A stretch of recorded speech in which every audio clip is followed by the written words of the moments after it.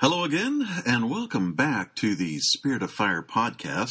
I'm your host, Sal Salerno, and I'm here with my co-host, Zach Jacobs. Hello, hello. And Mr. Martin Smith. Good evening, gentlemen. Good morning. And we say that because I happen to be in the Eastern U.S. time zone. Zach is in the Central time zone. And Martin there is in Australia, and he's actually 12 hours ahead of me. At the time, we're actually recording Sunday, 8 a.m. my time, 7 Zach's time, and 8 p.m. tomorrow, or tonight rather, Martin's time. So quite a bit of a difference there. Well, we have a lot to discuss. We haven't had a podcast in a while, so if there's any title for this particular episode, it is just that there's a plethora of Halo to discuss. So let's go ahead and get into this here. First, we're going to talk about some Halo gaming news, and in particular, this is about Phil Spencer kind of alluding to Halo 2. So, Zach, why don't you start that discussion? Yeah, for sure. So, ever since the NeoGAF leak about Halo 2 Anniversary being sort of rumored to happen this year, Halo 5 next year, Phil Spencer, in speaking at the recent Game Developers Conference in San Francisco in late March, said the following. Now, this is a pretty long quote. But I feel like most of it is pretty relevant to the topic of discussion. So he says, in this fictitious world where the game existed, it's an easy answer. It has to be just the multiplayer experience that we all found in the first Halo 2 game. If you think about what happened in the franchise and what were the hallmark moments, such as when did dual wielding come in, when did another playable character come in that wasn't Master Chief, all the things that you know and love about the Halo franchise, if you're going to say one thing about Halo 2, you're going to talk about the real multiplayer. I think you just have to nail it in such a fundamentally core way. Frankly, we at Xbox would love to do it better, probably better than we did with Halo 1 Anniversary. I thought the multiplayer in Halo 1 Anniversary was good, but Halo 1 never had multiplayer in the truest sense, so it always was going to be something different. He also goes on to say, if there's something called Halo 2 Anniversary, he concluded, I think the multiplayer would have to be fantastic. So it's kind of interesting to me that he says all this. He talks really hypothetically about the situation of Halo 2 Anniversary, but doesn't confirm or deny that it's a project in development, going back to the whole perfect throughout the whole studios that nobody's going to confirm. Yeah. Nobody's going to deny. That is so frustrating. So they're very consistent with their stance on the game. Yeah. But it's just kind of frustrating because I really want this to happen. It will. I honestly believe it will. It can. It is sort of the anniversary for it this year, so if they waited till next year, it'd kind of be obsolete for the anniversary edition. Yeah. I feel like with... I don't know. There's a lot that we could talk about, and there's a lot of like little topics of discussion I have. But one big thing that kind of like sinks this for me, or not sinks it, but makes it kind of a little more true and believable, is that this next Halo game is most likely going to be on the Xbox One, if not an exclusive for the new console. I'd say it would be. What better way to test a new Halo game than to test a port over? Because this would technically, if you think about it, be a port over from Windows 2 Vista. Not a total port over, but it'd probably be a recoding and stuff like that. But it'd be easier to port a Windows 2, a Windows Vista game from Vista over to the Windows 8 platform that's on the Xbox. Interesting. I couldn't see them going that path just because of that. The links they went to redo Halo 1 for Anniversary on 360. If they just did a port from Vista, you'd think that the community at large would be saying, well, this kind of isn't what we wanted. I think if they're going to redo it, they would have had to do it from the ground up, redo the graphics, Yeah, no, the graphics would be new, and everything would be reskinned and everything. Like, not like Halo 1 or Halo CE Anniversary, but I'm just saying that the core, like, coding development part would be a lot easier than coding an entire new game for a new platform. Now, while you're talking about that then, so we know that CE Anniversary was actually done by a different studio, and they were contracted to 343 for that. They did all the reskinning and that kind of thing. But it's interesting to note when you were talking about Phil Spencer and some of those things he said about multiplayer being in there. So it sounds like, and however you want to read through his quotes there, but it sounds like a potential Halo 2 anniversary would have matchmaking included within it, as opposed to anniversary, CE anniversary, that is, where the multiplayer was actually linked in with Halo Reach. So, I definitely agree then that it makes the most sense that it would come out on the Xbox One, for one, that would help to promote sales for the Xbox One. And there would be plenty of people that would want to play Halo 2 again, and especially if it kind of goes back to the core of what multiplayer was. So, I definitely see it happening, and his remarks are, to me, they seem pretty thinly veiled. Yeah. It's like, how can you say all that and then not really say that it's coming out? I mean, that's how I read it. Absolutely. Now, I am curious, though, while we do have, that, since we're talking about multiplayer there for Halo 2, will they still decide to add in any other functionalities from the success of games after that? So, would there be pickups for abilities or in that kind of stuff? I wonder if there's going to be all that other stuff thrown in there as well. I kind of hope they don't. I just hope that they kind of do keep it Halo 2, Halo 2 specific. And also the side potential benefit to that is that Halo 2, at least for the year that it would be available until Halo 5 comes out, and this is all, of course, theoretical, but at least for that year, I could see pro gaming picking up Halo 2 again.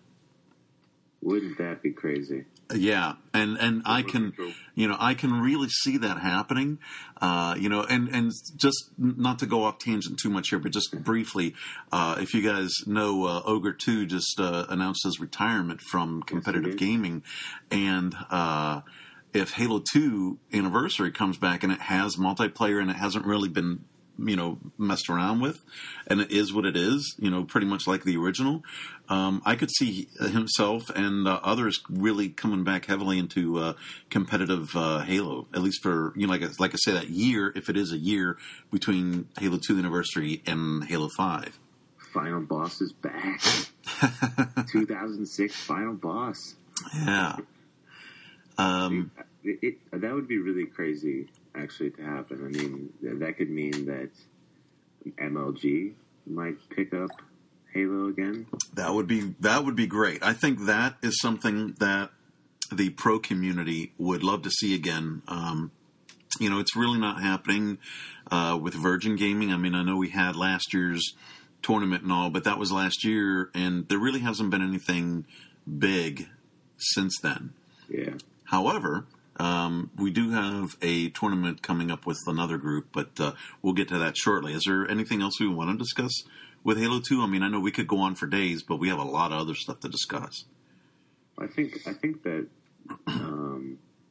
this sort of hypothetical game, speaking in shades of Phil Spencer right now, I think that a hypothetical game for Halo 2 Anniversary would be really good for the community if, as he says, they totally knock it out of the park.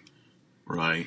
Not to mention, it's a good way, like you said, for Microsoft to sell consoles, which they're not afraid to do, is use Halo to sell. Right. but I think it'd be good to get a lot of trust back in the community. Yeah. And say, hey, we know what you want now. We're giving you this as perfect as it can be. Enjoy and wait till Halo 5.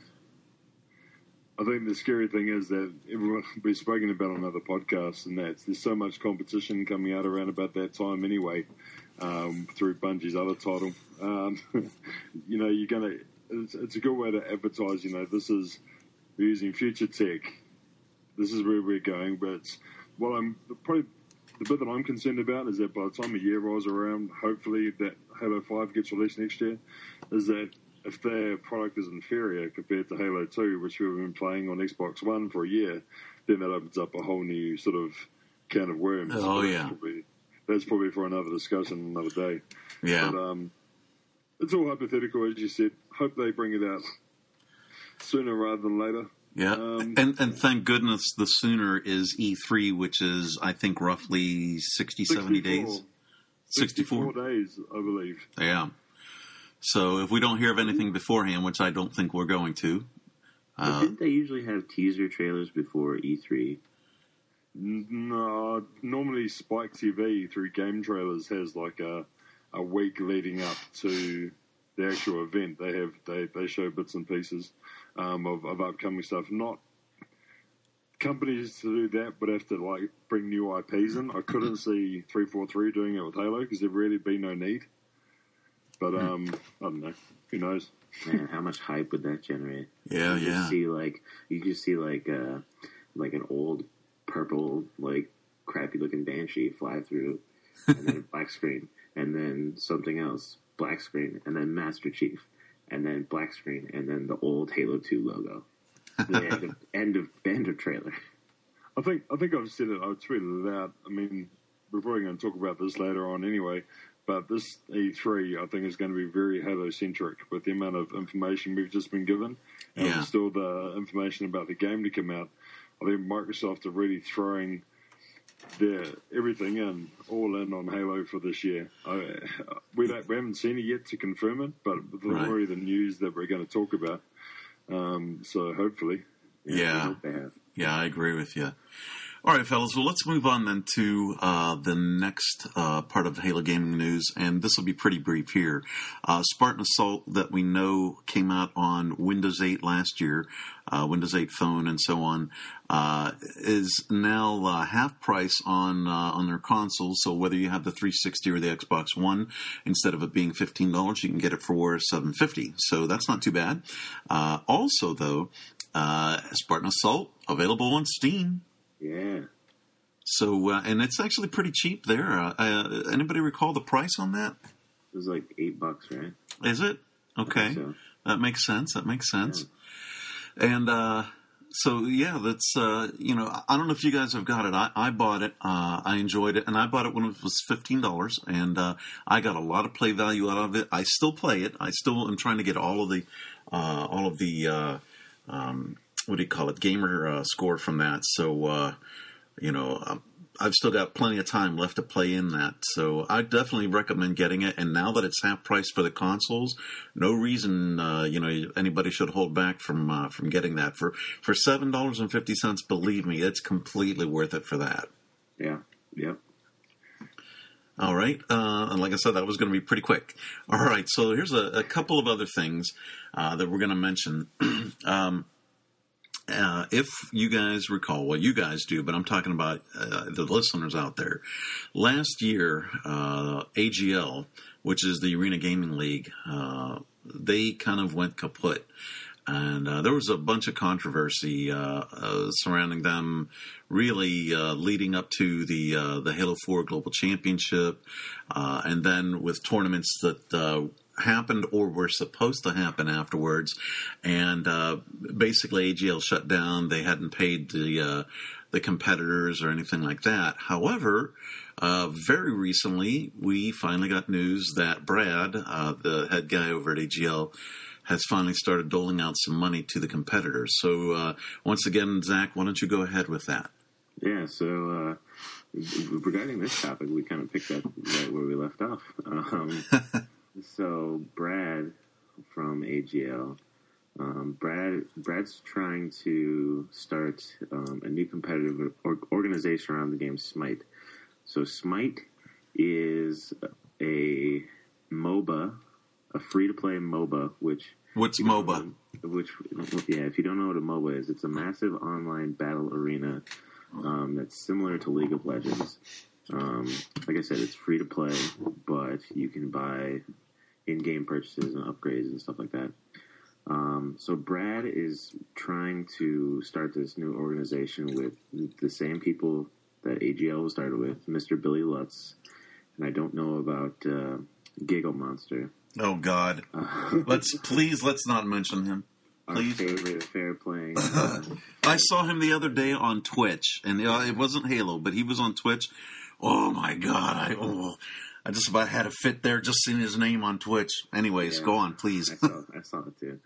So, Brad hasn't paid anyone since, I believe, there's a few people who weren't paid for AGL 6 and 7, but AGL 8 was since everyone, what was the last time anyone ever got paid, which happened about 6, 7, 8 months ago. The last event that was supposed to happen was AGL 10, but got canceled. And so it's been quite some time since anyone's got paid.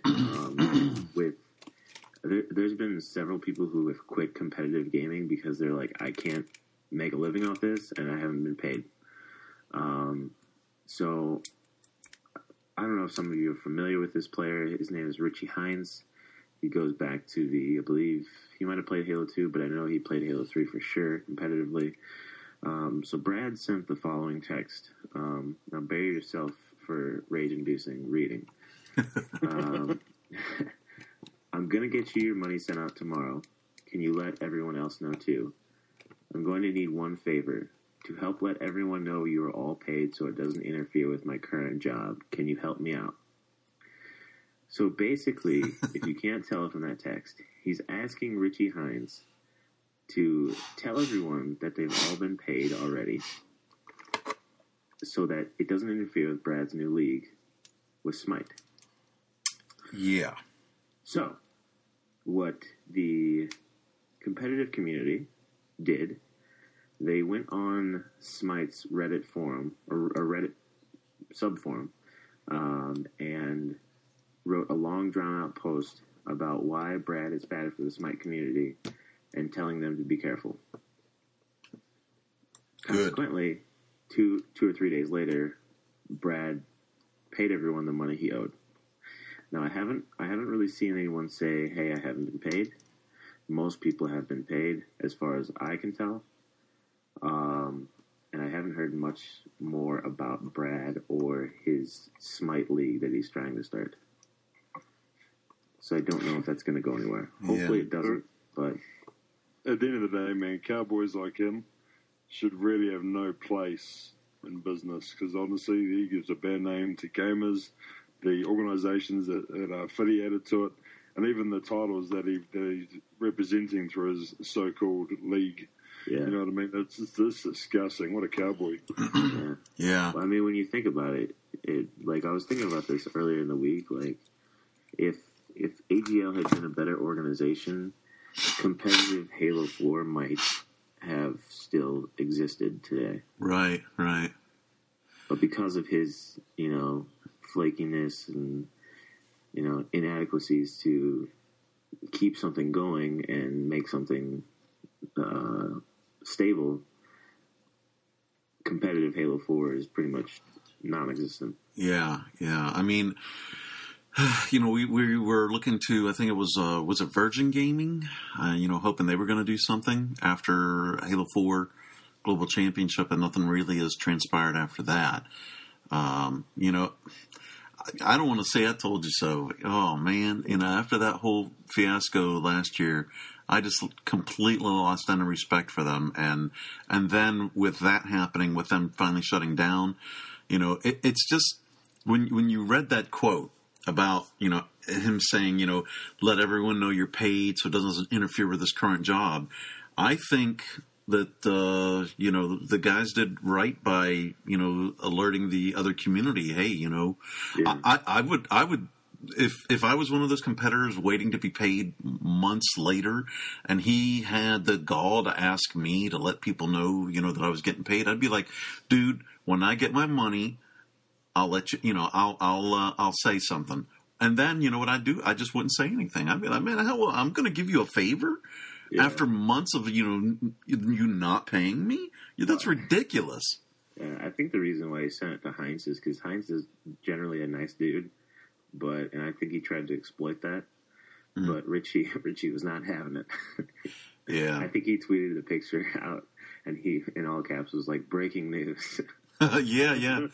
It was funny, and I saw a bit of the uproar on that. There was a bunch of posts going on at Beyond Entertainment on that, and I'm glad to see that that chapter is finally closing. I don't want to necessarily say on a good note, but, because, it's, to be paid months later, is that really good? I mean, yes, you're getting paid, but at least I guess I could say a somewhat positive note, considering everything else that happened. Yeah. Anything else on that? No. Okay. This, I don't think this will be the last time we see Brad. Oh, God. I hope it is. Yeah, at least involved with Halo, Yeah, he... Whatever this Smite thing is, go ahead, do whatever, man, but, I'm not getting involved with that. Oh, no. Yeah. So since we are speaking about Halo tournaments and all that, there's this Iron Gaming 70K Halo 4 tournament.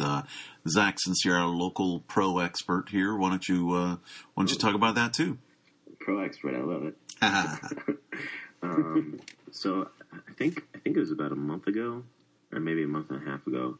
Iron Gaming, who is known for doing most of the AGL setups and logistics and stuff like that, event setups, which they're really good at event setups and stuff like that, announced they were going to do a Halo 50K tournament. Initially, they announced it was going to be a 50K Halo 4 tournament in a series of 3 qualifying events and then like a grand finale. So then people kind of started asking them why is it going to be Halo 4? Like, there's no competitive Halo 4. And then they were like, okay, well, we'll write up a list of games. We'll tweet out this link, put it on our website, put it on Twitch, and say, vote for which game you want to see. So then you started seeing all these people sharing the links, and it was like, vote for Halo 3, vote for Halo 4. And so it turns out that not the overwhelming majority, is pretty narrow voting, but it was Halo 4 was the winner, the clear winner. Oh, wow. Which some people were really surprised about. And then they kind of started talking about, well, are you checking IPs? Are you checking, who registered these votes and blah, blah, blah.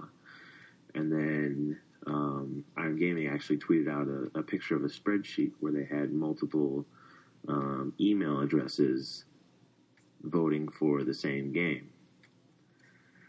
So they then said, we're going through this by hand to kind of sort out the votes, to take out the duplicates, whatever.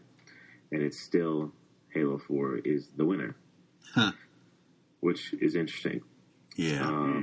So now you see a bunch of people looking for teams, looking for, sponsors and stuff like that for Halo 4. So enough about the logistics and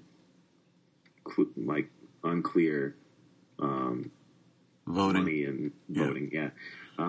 So the first event is going to be at Michigan at the end of April, which is coming very shortly. Then the second event will be at MomoCon in Atlanta in the end of May. And then the third and final qualifying event will be held in Chattanooga at the end of June. Now, what's interesting about Chattanooga is that I believe it's close to Knoxville. Well, yeah, they're both Tennessee, so relatively, yeah. which is where the AGL events were held at. So they go on to say that this venue will be amazing. This is our home stadium, and our local partners are pulling out all the stops to make this an event to remember. So those are the qualifying events. Now, I believe the way it works is that there's an entry fee for all the qualifying events. But if you win at the first event, then you get a pass to the second one. If you win at the second one, you get a pass to the third. And if you win at the third, you get a pass to the finals. So, and then I guess you're invited to some private party at the finals. So this is what's kind of interesting. The Season 1 finals will be held at the Rooster Teeth Expo in Austin, Texas, July 4th through 6th. They're providing passes, like I said, to the first through fourth place LAN qualifying event winners to get into the event, but a private party on Friday. Are you guys confused? Because I am. Yeah. Yeah. So this is the whole problem with this whole thing, is that I was going through the website last night trying to kind of figure out what the setup is going to be like, what the rules are going to be like, but they haven't really posted anything yet. They, like I said, they originally posted it as $50K, but then a couple weeks ago they tweeted out that they added another $20,000 onto their prize pool somehow. And they haven't really announced any sort of sign-ups, buying any team passes. So this is like regardless of team attendance. They're guaranteeing for throughout the entirety of the event that you can win $70,000. To be honest, man, it sounds a little bit scary. Yeah, yeah. I would imagine that 70,000 split between all the various winners, the various, right. 1, 2, 3, and so on. Right, but that's still, I believe, sketchy. Way more than any AGL event ever paid. Yeah, or ever. But if promised they're semi-affiliated, like you said, they do all the logistics and setup for AGL. If they've got any kind of affiliation through them still, it could be a little bit scary as well. I mean, it just sounds a bit dodgy. This is me. But definitely. I mean, when I first read that they were doing $50K, I was like, what? I was like, someone's doing a $50K Halo 4 tournament. And then I tweeted them, and like, because I think it was Alumni was like, oh, we need to be sorry.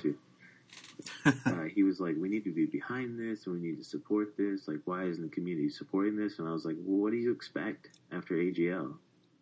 Yeah. Like, do you expect people like just run out and sign up and hopefully not get paid again? Yeah, like, absolutely. Yeah, exactly. Like, of course, people are really skeptical about this, especially because of their ties still with Brad and AGL. Yeah. Yeah. Exactly. I mean, it's rumored that Brad might be at some of these events. Oh, he better not. But, he better not. Yeah, I mean, if that's the case, then I mean, they really need to distance themselves from AGL, which they haven't really done.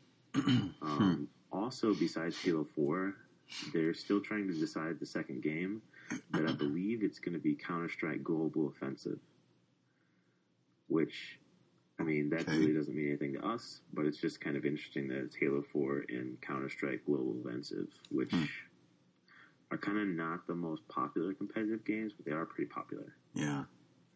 At least Counter-Strike is. Mm-hmm. But, yeah, it's just kind of confusing, and not really anybody understands it, and the maps are being currently tested, and it just kind of seems like a haphazard thing. Yeah, it kind of seems like a last minute put together thing. I think that for this kind of thing to be successful, I think they have to go with smaller prize pools at the start, just to prove that they're a legit organization, and then go on to bigger, maybe a like a finals, like the national championship. It would be 25,000 for the top team. Let's talk again theoretically here. Let's say that what they're going to do is legit, even if they haven't given all the info out. By putting $70,000 in prize pool money, I think that's a way for them to, try and give a kickstart, not Kickstarter, but a kickstart or a boost into Halo Pro gaming. If an organization was going to try and bring that back, While I understand, like the point that you made about starting small and getting a good reputation and all that, I think if again they're legit with this by making that much money available, if everything is successful and goes as planned, that will be enough then to give that big jolt that's needed for Halo to come back as a competitive game. Yeah, no, I definitely agree. I mean, it definitely needs to be enticing. It's just kind of scary. For most people, when you talk about $70,000 total prize money, and you're saying that there's no signups yet. Nobody knows the settings, the maps, that kind of stuff yet. As far as I know, I mean, I looked at it very briefly because their website was a little confusing. But I read through the FAQ to get most of the details so far. But I did see some people testing and doing some play type testing this past week. I know Nated was streaming Halo 4, which he usually doesn't do, and he was testing for Iron Gaming. But yeah, I mean, it just seems like a lot of confusion and not a lot of stuff is known or being publicized enough. Yeah, let me interrupt if I can then. So here's the thing then, and this is certainly a cause for a pause on this whole thing, is you're mentioning that the first event is supposed to be at the end of April. We're now in at the end of the first week of April, and if they haven't put out that information yet, I mean, you got to figure, teams have to get together, they have to get a sponsor, the sponsor's going to want to know that kind of information, and, if there's no signups yet available, and we're talking about something, if they say the end of April, like the end of April, let's say it's the very end, I mean, let's 3 weeks away, you've got the logistics of the teams having to book their flights, any hotels, that kind of thing, so there's a lot of stuff that needs to happen.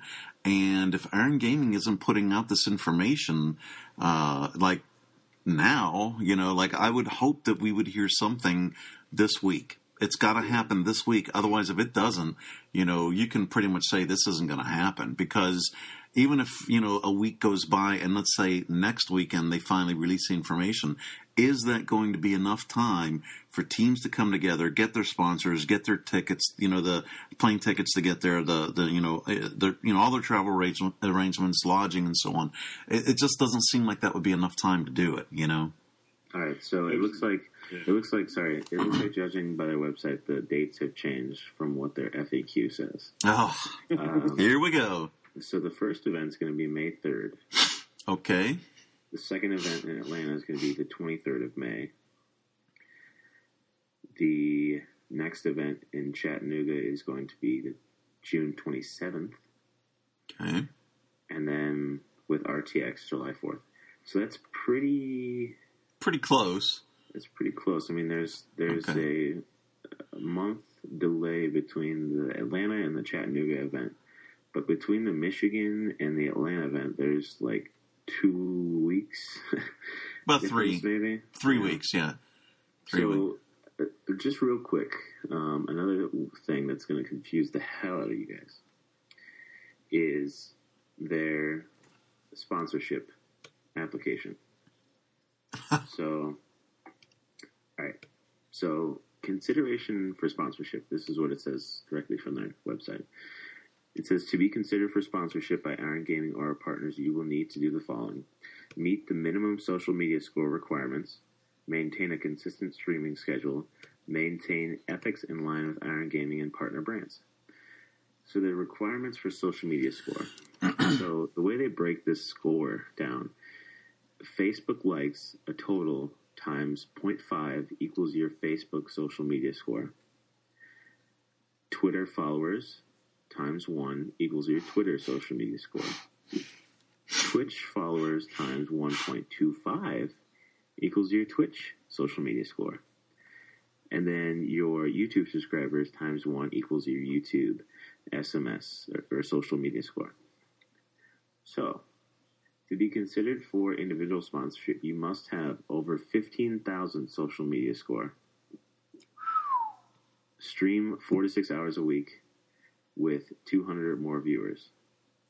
Now, tell me any Twitch streamer that streams Halo 4 that gets over 200 viewers consistently. None. Besides Ninja. Yeah. Nobody. For a team? I'm going to tell you this. I have been getting on Twitch much more often, and every time that I get on there, first of all, there's not a whole lot of people streaming Halo 4 to begin with. Yeah. And then to have that many, I don't see that happening.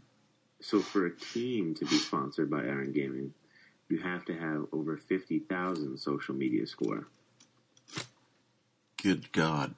Which, the whole scoring thing is a little weird. Yeah. I think they should throw that out of it and just say, they should be happy that they would even have people participating, Yeah. And then, once they become legitimate, and all that, then they can start to make a little bit more on the demands of, I think that's just a crazy formula. But, if that's what they want to do, but man, to require all that up front. Yeah. I mean, they've caught a lot of flack for their weird and unclear, ways of doing things. But like I said, I mean, so far they've kind of been like, hey, we're going to do this. We're going to make this, really the next big thing. And, just wait and see. But some people are like, meh, I don't know. Yeah. Right. Yeah. Okay. Well, I guess we'll have to say more on that as things develop then, huh? Mm-hmm. Anything else on that? And if not, we'll move on. No, that's all I have for that. Okay. All right. So the next couple of subjects here are going to be other Halo-related projects that aren't necessarily video games. Now, the one big one that just happened within a couple of days ago is it was announced that Ridley Scott and Microsoft are teaming up for a Halo digital feature. Now, just to make it clear, this is not the same feature that Spielberg's doing. Spielberg is supposed to be making a TV show. This is a quote-unquote digital feature. Now, does that mean, is it a movie, or will it be more like the Forward Unto Dawn web series? That hasn't really been made clear. It looks like it's going to be more along the Forward Unto Dawn thing, though I would love it to be an actual movie, but I don't think that's the thing that's happening here. I'm going to kind of read over this article that I got from IGN that was written by Scott, I believe it's Kalura, and then we'll talk about it from there. All right, guys? Okay. All right. So he says, we've been hearing rumors about a potential Halo movie for the past decade, with Alien and Blade Runner director Ridley Scott's name being associated with the project as far back as 2004 and as recently as this past January. Now it looks like the rumors are becoming a reality, sort of. According to Microsoft, a digital feature project based on the Halo game series is in fact in the works from 343 Studios, Xbox Entertainment Studios, and Ridley Scott's Scott Free Productions. The feature will be released later this year and will be executive produced by Scott and Scott Free TV president David Zucker. Sergio Mimica Gazan, known for Battlestar Galactica and Heroes, will direct the feature. I really don't know that person, but I imagine if you're a Battlestar Galactica fan, you probably know who that is. All right. Now, with a digital feature project rather than a film, you might be wondering, it's all a bit vague right now, but it seems likely that this is not something that will get a theatrical release. Another place called The Wrap is reporting that the project is expected to follow the same format as Forward Unto Dawn, which was delivered on the web. Okay, the site adds that the story will follow a surgically enhanced super soldier who is not Master Chief, and that Prison Break creator Paul Scheuring may write the digital feature. Now that's interesting, and real quick before I forget this here. So it's not Master Chief, so I'm thinking it'll be either Thorne or Palmer. We'll come back to that in a moment, though.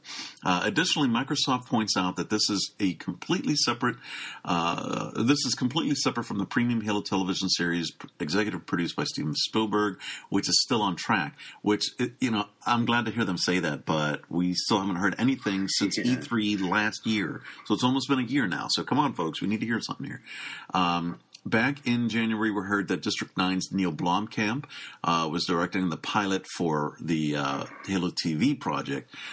Further confusing matters, Blomkamp has also worked on a now-defunct feature film version of Halo a few years back. Let's see. It should also be noted that Mimika Gazan is a Spielberg collaborator, having served as first assistant director on many of his films. So there's a lot of big names here in the mix. Okay, so let's talk about this whole thing here. Okay, so it does look like it's going to be more along the lines of Forward Unto Dawn, and I'm okay with that. That actually works for me. I'm pretty cool with that. What do you guys think? Yeah. Go ahead. There you go. Go ahead, Martin. I was just going to say, look, so if it is along that same sort of lines, and if Halo 2 Anniversary is being released, that'd be kind of a good lead-up, considering whereabouts they left off before Unto Dawn. You just go to that next logical step. Perhaps it could be after so many releases in the years to come, could just be a mix of different directors doing these sort of prequels around game launches. Mm-hmm. That's why sort of they had someone from last year with a different director. They've got this coming out at the end of this year with probably the Halo TV series, hopefully. But the fact that it's Ridley Scott there, that's a pretty damn big heavy hitter. It is. Like that. I know how you feel about Michael Bay. Oh, but, God, no. All we'd get is explosions then. All I'm saying is, man, his name's as recognizable as any director that's out there at the moment. And people will go who are a fan of Ridley Scott films, and they'll watch the download or whatever release they choose to do it in, just because it's a Ridley Scott film. So it's actually going to bring more people to the title. Sure. Now, we mentioned... Oh, sorry, Zach, I know I interrupted you. Just briefly, I'm sorry about that. Yeah, no worries. How I mentioned about it being not Master Chief. Now, the timing of this then, if it's not Thorne from Fireteam Majestic in Halo 4 or Palmer, the commander of all the Spartans on the UNSC Infinity from Halo 4, if it's not either of those two, if you consider if this is coming out at the end of the year and the rumors of Halo 2, might it be a different Spartan 2, potentially, one of Blue Team or just a totally different Spartan 2, maybe somebody we've heard of or not heard of yet. But, considering the timing of all this, and if Halo 2 does happen near the end of the year, then as a good lead into that game, I could see it being another Spartan 2. I was going to say, I seriously don't think they'd go too far away from sort of Kurt, Kelly, John, sort of Blue Team. I don't think they'd do sort of Thorne or any of the other ones, the newer characters, just because the community wants to see, and I think anyone else who even knows Halo a little bit would want to see the main characters that they're familiar with rather than jump straight into offset characters who have just been introduced, you know what I mean? Right. This is what I think. But it'd be cool if they did something with Kelly and Linda, I should say. I reckon their stories could be pretty... And Sergeant Johnson, I should say. Yeah. If they found the right actor to play that would be awesome. Amazing. You know what? And now that you mention it, since it says surgically enhanced super soldier, I don't know necessarily that Johnson was surgically enhanced, but they could always retro that in if they wanted to. And he was enhanced in one region. Yeah, yeah. But he was part of the Orion Project, which is considered Spartan ones, even though they're not called that. So, man, that would be very cool. That would be a great way to get Sergeant Johnson back in there. And I'm sure that the guy who voiced it would love to voice it again. In fact, he could actually do the acting for it probably, that would be just badass. That would be really cool. For some reason, I'm picturing Samuel L. Jackson lining up to audition. Oh, no, please not him. I love Sam Jackson. I do. He's like one of my favorite actors, but he's in everything. And I know, that's what I'm saying. For some reason, you get to see black man who is an awesome character. That's me, man. I'm going for it. That's it. Done. I got it. Yeah. That's it. Yeah. That would be so cool. But the thing is if you look at the actor who did the voice for Johnson, they kind of made Johnson look like that guy. So it only makes sense to have him do it. You know, we know his voice, and since they already kind of look like each other, then why not just let him go with it? That would be great. Of course, we're going off tangent here. I mean, who knows? Like I said, it could be a Spartan 2, could be a Spartan 3, could be Spartan 4. We don't know, but So, in any event, it is good to hear that there is something else going on. Now, that said, and I was going to get into this a little bit later, but I'll just quickly mention it here.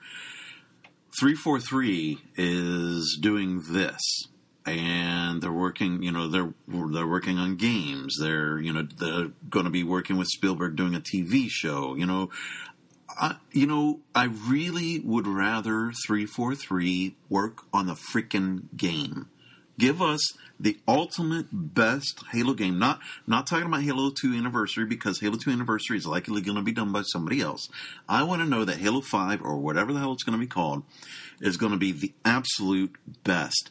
So, this whole franchise revolves around the game. It's the game. Anything else is ancillary. It's only extras, And while they can help to supplement the franchise, they don't speak for the franchise in and of themselves. They're good things to add to it, and certainly can help build it up. But if the next game, and I'm not Halo 2 Anniversary, but if the next game isn't up to snuff, I mean, it's got to be kicked. I've said it before on the podcast. It can't just be out of the park. It's got to be out of the freaking atmosphere good. If it's not that good, then all this other stuff could be for naught. Those might be good productions on their own, but they'll quickly fall into obscurity if the next game isn't just super awesome, fantastic. I mean, I know 343 are the stewards of the franchise, and they wanted to get popular again, but they seeing them go to all these different things and not really hearing anything about the next actual game, I'm concerned. But you have to remember, though, I sort of look at it like this. We asked for ages on probably the first few podcasts that we did, saying, just take your time. We don't, make sure that when you do release it, Halo 5 is as good as what it could be. I think they're giving us, and hopefully they've heard, I'm happy with what they're doing. This is just me. I think the fact that they're, if the rumours are true, are waiting till next year to release it and putting a beta key with the rumoured Halo 2 this year, I think that's perfect in terms of they're giving us and themselves time, even though they've got other projects, which obviously they're going to be tied up. Hopefully it'll just be sort of high-level execs rather than the people at the studio. Mm-hmm. Hopefully that they have listened to the community and they are just going to take their time. Yeah, I'll agree with you. I'll agree with you there for sure. Yeah, it's just, I guess I'm a bit impatient for some news of the actual game. Like I said, I'm happy to hear about all this stuff. It certainly gives me something to blog about. But for me, it's the game that's the central piece here to the whole thing. And I just want to hear something. So I hope that at E3, there finally will be something about the next game, not Halo 2, but the next game. Even if it's just a little snippet, we just need something. Give us a little.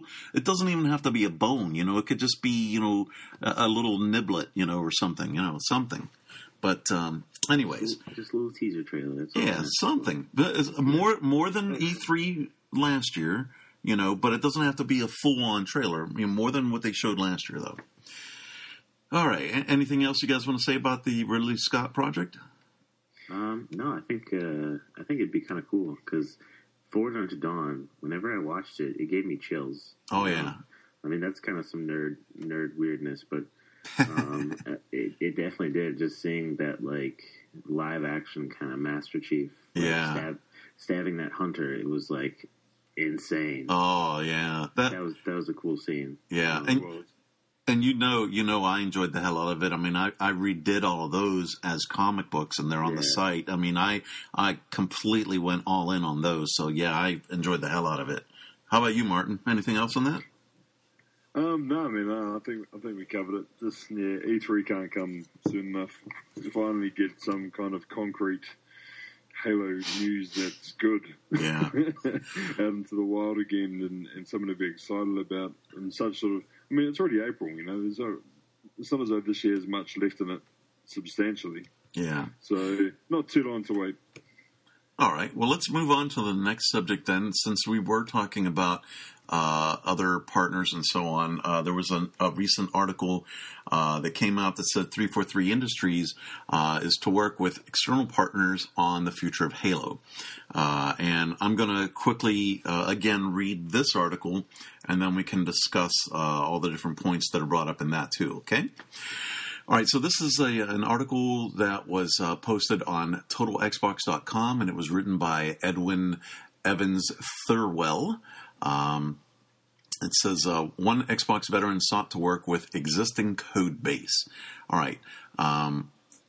So it goes on to say, here's your enigma for today. 343 Industries is in the market for a software development engineer to help drive the future of Halo, a process that involves work with external partners. Another hint, perhaps, that talk of a third-party developed Halo 2 Anniversary reboot is more than talk. The right candidate will help 343 with the challenging task of ensuring our external partners are able to turn world-class games into industry movers. He or she will be able to support external partners using a mature pipeline, drive new techniques and algorithms, take a lead on performance tuning issues, and bringing passion and new ideas to the table. They will also be approachable and able to work closely with artists and designers to understand requirements and solve problems. Applicants should have recently shipped a AAA Xbox One title, and I'm going to stop that here for the moment. Okay, so obviously we know we're not talking about. This article is actually not external partners. They're actually talking about filling a position within 343 to work with external partners. Now, that one line, though, applicants should recently shipped a AAA Xbox One title. It just freaking came out. How many Xbox One titles are there? That's funny, yeah. That is a really, really small pool of people you're looking at there. AKA people from Respawn who want to leave Respawn. Yeah. Yeah, Titanfall. True. You know? True. All right, so let me go on. Title and will be expected to get up to speed quickly on an existing code base already in production. This suggests that 343's mostly unrevealed Halo Xbox One will be in the technological basis for any hypothetical parallel projects. Halo Anniversary co-developers Saber Interactive and Certain Affinity are tipped to be working on Halo 2 Anniversary by a number of sources. Microsoft has stated that these and other reports are based solely on speculation, which isn't quite the same thing as saying that they're false. Other than confirming that your Halo journey on Xbox One begins in 2014. This is them quoting it, Microsoft quoting. Other than confirming that your Halo 2 journey on Xbox One begins in 2014, we have made no announcements related to specific titles.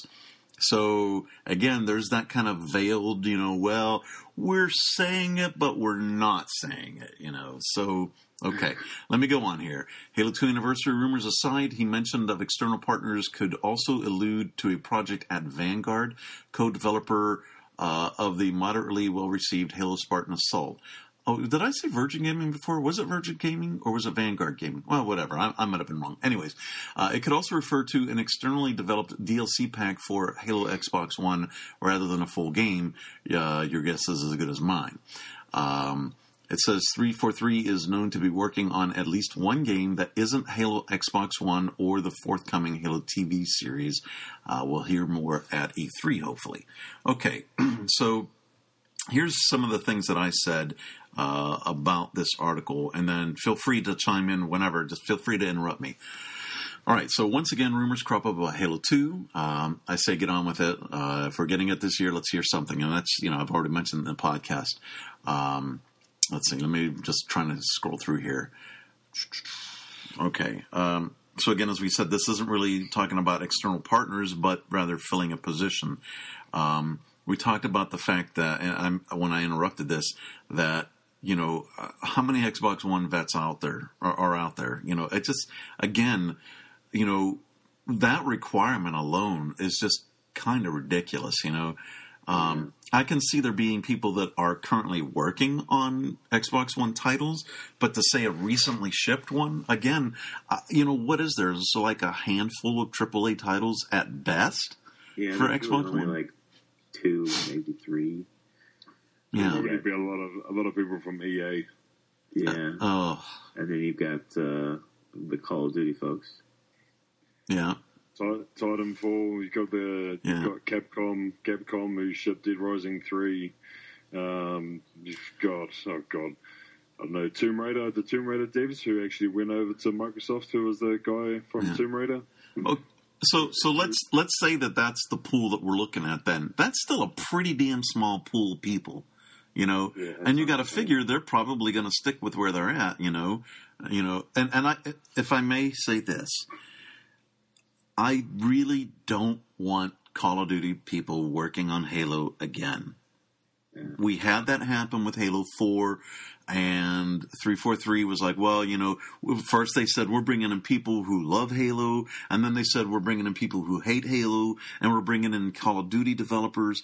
Wait a minute. That was a fiasco for me. I just didn't like that. If they love Halo, that's great. That's fantastic. You don't necessarily have to love Halo to work on Halo, though, of course, it would be preferred. But with the people that quote-unquote hated Halo, or if they worked on Call of Duty, they have Call of Duty mechanics in their head, and as we saw, some of those things, in fact, did happen with Halo 4, and that happened to move it further away from what the core of Halo is. So, again, with respect to the Call of Duty folks, and, I want to just keep those games separate. You got your Call of Duty, you got your Halo. Well, please, let's not integrate it any further, So I don't want any Call of Duty devs to come over and work for 343. All right. Again, talking about Saber Interactive, certain affinity. I mentioned, that's, again, it's cryptic. And as a fan, and not just as a fan, but we as consumers would just like to know something. In fact, if they mention it, hopefully at least by E3, because if they start waiting longer than E3, it's really going to grind on people. But, Xbox One, for a lot of people, is not a cheap investment, and so, you got to, some people have to budget for it, so we need to hear this a little sooner than later, and get a little excited to know, okay, yes, we're definitely getting something, and what is it that we're getting, right now, Xbox, unless you can find a deal, which there is, and I'll mention that, but right now, Xbox One is $500 US with tax. It's roughly about $535, and you can get a deal. I think Amazon still has a deal, $50 off, and it's the Titanfall bundle as well. And I think Walmart still has it too. And so that would drop it down to $450 plus the tax. But still, that's a lot of freaking money, and that's more than the PS4. So if you really want me to buy into this, quit being so damn cryptic. I really hate that, with all these rumors, they need to just dispel the rumors right away instead of saying, instead of being like what Phil Spencer was saying or what Microsoft is, well, we haven't officially announced anything. What are you saying then? Isn't that just good marketing though? Think about it. No. Is it not? I mean, to people like us, of course not, but you have to, by him saying that and not dispelling it, just gets people talking about it. Whereas if he just said, no, it's not happening, people would leave it at that and say, no, it's not happening, I've already heard it. And the discussion would be stopped. By not saying anything and smiling when he's talking about the subject, people would be talking about it until E3. I think we have to keep remembering that Microsoft is their multi-billion-dollar money-making machine who will do anything to try and get people talking about their products, no matter how much of a detriment it is to big fans like us. Sitting here going, oh, can you just stop it? Yeah. Seriously. Well, I mean, but the thing is, what harm is there in saying, yes, there is this project in the works? Is that going to stop discussion? Hell no. In fact, I think a lot more people will get even more excited about it instead of being worried and wondering, is it going to happen? I think by saying, yes, Halo 2 Anniversary is coming out, that would get a lot of people excited again for Halo. And as we talked about earlier, it could potentially open up Halo 2 becoming a pro gaming event again. And if they announced it now, that would give some entity out there the opportunity to develop that, as opposed to waiting till later and keep, kind of passing it off. So, whatever. They mentioned an externally developed DLC pack for the Xbox One. So here's my thoughts on that then. So let's say Halo 2 Anniversary doesn't happen. And this is for the Xbox One. So then would it mean that it would be the next Halo game, and then the Halo 2 Anniversary would be similar to CE Anniversary, where we'd get multiplayer maps from Halo 2 Anniversary that would be ported over to the next Halo game and played in that instead. Again, going by Phil Spencer's remarks, though, that doesn't seem likely. So, do you remember a wee while back there was that rumor that at the end of the year they were going to have ported 1, 2, and 3 over to Xbox One as ports, and then have Halo 2 Anniversary? Do you remember that? I think you spoke about it briefly. Yeah, very briefly. That'd be interesting. I can't see that happening though, because I honestly see that as being maybe just a little too much Halo. As much as that would be great for we big fans, having all of that available would really dilute the population, and I think it's very important to keep the focus on the current game, so that the current game is the one that's being played the most. And that keeps the hype up for that, because otherwise, then you're going to have people like right now. What's going on with Xbox 360? You can play Halo 3, Halo Reach, Halo Wars, Halo 4, Spartan Assault. That. While it's fun and it's good to be able to go back and play all these different games, it really has diluted the population. And Halo 4 has most certainly suffered for it. Not that I want to see Halo 3 shut off anytime soon, but if they did, then it might bring some of those people back to Halo 4. Obviously it would upset people, but it just as it did with people with Halo 2 being shut down, But I'd be really upset. Yeah. Really upset. Yeah, I would see. That'd be like an end. Yeah, right? Right? Why would we need reach ups though? Just take that down. Server room. Just leave Halo 3. I mean, yeah. Give me my bubble shield and be Yeah. Oh man. That's all right. To think about. Give me my bubble shield regen and be Yeah. All right. Well, let's move on, because we're already an hour into it, and we still got some more things to discuss here. All right. So let's see.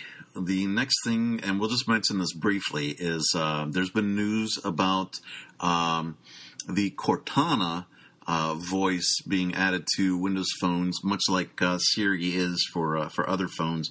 And we've heard a little bit more news about that. We've heard some voice samples, and there's been some videos circulating around on YouTube with people talking about Cortana or talking to Cortana within the phone and getting replies back.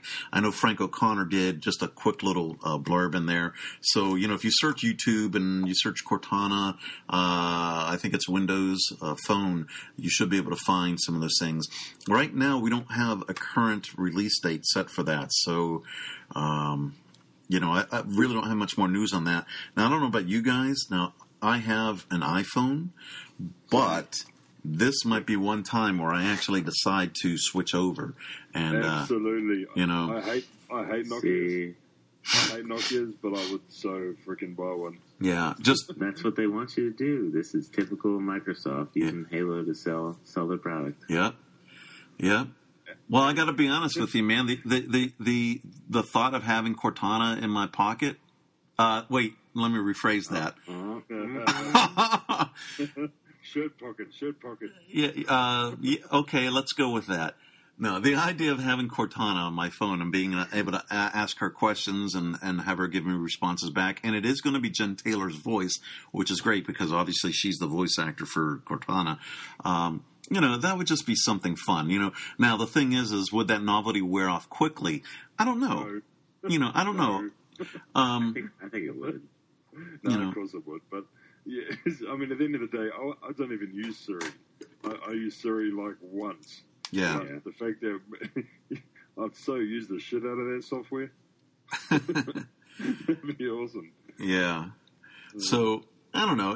I'll have to find out more information, of course. So whenever they decide to release that information, look at the costs and all that. But as a hardcore Halo fan, man, I'm really considering doing that. But wow, man, that would cause a whole change in our phone plan and all that. So once again, we're waiting on information from Microsoft.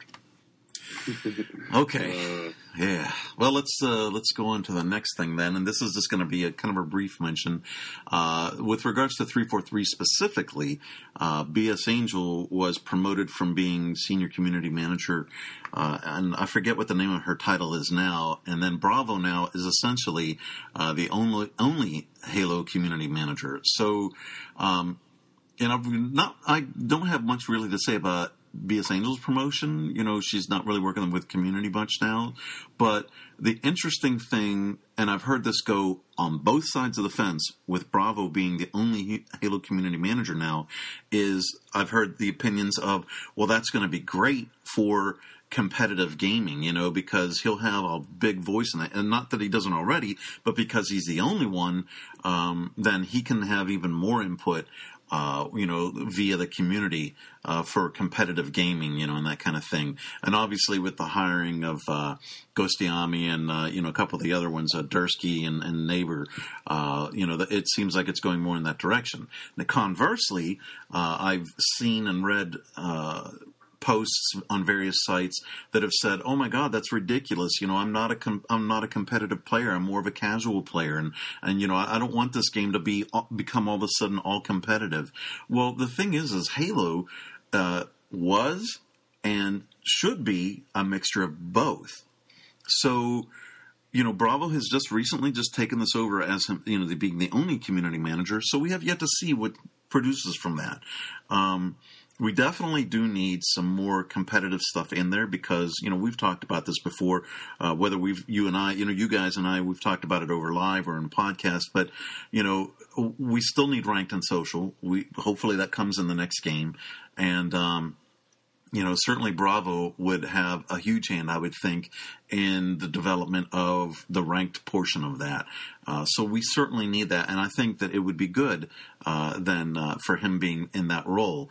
Now, does that mean, though, that the casual side of Halo will be ignored? I don't think so. If you look at the direction of the games from Halo 3 to Reach to Halo 4, it has really catered more to the casual crowd. So I can't see the next game losing it. I can see there being more of a differentiation like Halo 3 was, where you have ranked and social, and that's what I'm hoping for. So, is it a good or a bad thing for Bravo to be the only Halo community manager? Like I said, he just took over, and that kind of remains to be seen. What are your guys' thoughts? I think he's got big shoes to fill. I think Jess was pretty. I mean, some of her sense of humor is a little weird, but she's pretty cool. I mean, she's really nice on Twitter, and she always is like, she's not one of those people that you like reply to, and then she just doesn't respond or do anything. It's kind of like she always responds to you, or she's like retweeting or favoriting or whatever, I haven't seen that from Bravo, right? But I think the more and more I look online, is that he's starting to do that. So I think I think he's just got to get into like the head lead role and just kind of pick up where she kind of left off. Martin? Look, man, as long as Bravo doesn't start putting innuendo and freaking cats into the bulletins every week, I'm hey, what's wrong with cats, man? No, not there's anything wrong with it, man. But come on now, freaking cat T-shirts, innuendo, left, right, center. You're a Halo community manager. You need to be talking about Halo. Yeah. You know, that's just how I put it. Yeah. So cats and funny cakes. well, she posted about bacon, so he could post about bacon. I'm okay with that. Yeah, that's fine. But that's fine. I do agree with you, Zach. Yeah, I'd like to see a little bit more interaction from Bravo, via social media, specifically Twitter, but also on Facebook and through the forums more. So that's in fact, after we finish this podcast, I think I'm going to kind of tweet that out nicely to him. So maybe you guys will do that too. And in fact, I'd encourage everybody listening to do that. In a respectful manner. You say, hey man, congrats on being the top community manager now, and we'd like to hear more from you. So maybe we can all help to get him a little bit more inspired to be more interactive with the community. Yeah. Well, I think judging by the Waypoint forums, which is the scariest place in the world, he's a little trepidation, but I think he'll be fine. Yeah. Why the scariest place in the world? Have you ever been on the Halo Waypoint forums, Martin? Not lately, man. Oh my goodness. I need a description, man. You can't just. Why? Go ahead, Zach. Why are they scary? Having been on forums and moderating forums for a few years now, it's like it's like people's grammar is like bad sometimes, which isn't a problem. I mean, that's cool, whatever. It's a little annoying, but then there's some people who you read something and you're like, what are you talking about? And then there's other people who are like hardcore flamers, and then there's huge trolls. It's just a bad, scary place. Yeah. You can boil it down to this, that, and I'm sorry, but this is how I feel about it. So this is my own personal opinion and my experience on Halo Waypoint. Their moderators suck. Yeah, they don't. Okay, or it's that they've been told you can only do these things, so they're not allowed to fix some of those things. But I have to say that if that's the case, then I wonder why. What was it? Well, it was pretty much when it started up as a forums. I had posted, my blog link at the end of every one of my posts, and don't you know, I got like I think it was like a 3-day ban for that because I was putting a signature in my post. And I'm like, what? I'm just putting my form, my blog in there, And the one guy was giving me a hard time. I'm like, and he's like, well, if you read your terms of service when you sign up, But then I read the terms of service and I came back to him and said, within there, it was something to the effect of, nobody else is allowed to affect your enjoyment of the site. And I said, my enjoyment of the site includes being able to post my link to my blog, but so anyway, so I got that. I think, like I said, I think it was a 3-day ban, and this was years ago. Okay. Like I say, when it first came out, Halo Waypoint came out, but if I got banned for that and you look at the Waypoint forums now, holy shit, there should be, I'm not going to say everybody, but there would be a high percentage of people that should be banned. If not for 3 days, even more so. It is ridiculous. And I don't even go to them that much anymore because of, that. There's people that, okay, when you guys know, obviously you can quote within forums, but when people are quoting quotes of quotes of quotes of quotes, you know what I mean? Like stacked quotes. Like 7 levels deep. Yeah, that's ridiculous. So that's why on the forums for HFFL, which I'll mention again later, I have it, I think, that you can only go 3 deep because I just hate that people just keep, quoting, and then you've got this wall of quote, and then the answer they give might be like a sentence. Yeah. Why can't you just quote just the portion that you're responding to and then put your reply? You have to put the whole thing all over again? Oh my God. I think on Bungie, the maximum was like 7 levels deep, which is still and that's just too much. That's just too much. You you also get people on there they're like, oh, we should have armor lock back in Halo 4, and it's like, no. You should jump off a cliff is what you should do. Yeah, we had a guy we played with. What was it? Not last night, the night before. He said armor lock. -22. Yeah. Yeah, that's look, him. Man, look. I like the armor lock. You can diss me all you want. Oh, Jesus. There was nothing better when you first got Halo. Wait, breaking news. Martin Smith is no longer a co-host of the Spirit. No, anyways, go ahead. let me finish there. Come on now. Go ahead. So it's you. First time I got Halo Reach, and I saw it on a video clip. You have your armor lock. You went down the armor lock when a ghost is flying towards you, and you blow up the ghost. That was one of the greatest things you could do on Halo Reach. You know what? I'll agree with you. On the large maps like that was great. But when you had it on Countdown, that was ridiculous. And then Absolutely. I ended up tailoring my Spartan's abilities to everybody else that was using armor lock. I'm like, okay, if you're going to use it, then I'll use it too. And I got really good at whenever somebody would go into armor lock in front of me, bam, I'd go into armor lock in front of them. Then because as soon as they popped out of it, I'd pop out of it, EMP them, and then kill them. And they'd get pissed off, man. I'd get so many messages. You're a jerk. Well, you're the one that was using armor lock. Quit using it, and I won't use it, and then we'll just go at it evenly. Yeah. So I'm not saying that it was awesome, and you could use it on any map. But on large, big team maps, with lots of vehicles, that was fun. Yeah, Hemorrhage was great for that. I remember both killing ghosts and being killed when I was driving a ghost into somebody that armor locked. So, it would kind of irk you, but, that's part of the game. But, but whenever you got the kill on somebody using armor lock, then it was fun. But Can I just say something, just really quickly going back to, hey, you're talking about you got banned for 3 days? No, go ahead. Go ahead. Did I tell you the story that I got banned for a month from Halo Reach matchmaking? Really? What? Yeah, I got banned for a month because my son, we were playing on Firefight, and my son didn't play. He walked away from his. He was AFK. He was AFK playing Firefight, just me and him. I think it was a team doubles playlist on Firefight. Uh-huh. That happened maybe 2 or 3 times. The kid was 4 or 5 years old, and he was playing, but he'd come back and pick up his role and get a few kills and then go away. And all of a sudden, credit ban. You know how you could get your credits and your levels? 1 month worth of credit ban. Wow. 343. That was when 343 had just taken over Halo Reach. And I ended up going on the forums then and doing a thing to whoever was the moderator at the time, saying, this is bullshit.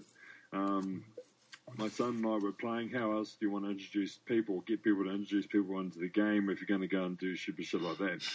But yeah. thought I'd throw that in there just when you said you've been banned. I thought that was an interesting little thing to throw. Let me add to that too, just briefly. I hope that kind of stuff doesn't happen again, because you know what? If somebody wants to go AFK, fine. In Firefight, it kind of sucks because you need the people to help you out. But I'll be honest, in Halo Reach Firefight, I kicked ass, and I still do because I still play that once in a while. So I don't care if somebody goes AFK because it means more kills for me. It means me getting the chance to get more vehicles that I want to finish the commendations. Does it ruin somebody else's experience who isn't playing AFK? I don't say it ruins it. It makes it harder, but it doesn't necessarily ruin it. And like you said, in your instance, this was your very young son. I don't think it was fair for them to ban you for that. And if they say, and I've heard them say this, well, you have to be responsible for everybody else that's on your Xbox. Come on, we bought the freaking game. Let us just play the game. I'll tell you what, I didn't actually pick up Halo for that month. I believe it. I love my Halo. I didn't pick up Halo Reach for a month. I went back and played Halo 3, and I played other titles because I was way too pissed. And that's just it. And so, right now, again, we mentioned Halo 4. The population there is pretty damn small. They can ill afford to be banning people for, things left and right like that. And I haven't really heard much of that happening. Thank goodness. But, again, that's one thing I just don't want to see happen or come back again. Yeah. Sorry about the tangent. I just threw that in there. No worries. Okay, well, let's move on to the next thing then. This is regarding Halo swag, and swag can cover just about anything. So the first thing that I'm going to mention here is the composer Neil Davidge for Halo 4. He tweeted out that there is going to be a special edition bundle of the Halo 4 soundtrack with a T-shirt, and there's actually a few other things. So let me just read over some of the things that's included with this. Okay, first of all, this bundle is exclusive to Amazon, and the price is $34.99. That's before any tax and shipping. So this is what it says on Amazon about this. Halo 4 limited edition box set and T-shirt. This special edition box is available in a limited quantity, each exclusively numbered, and contains the following.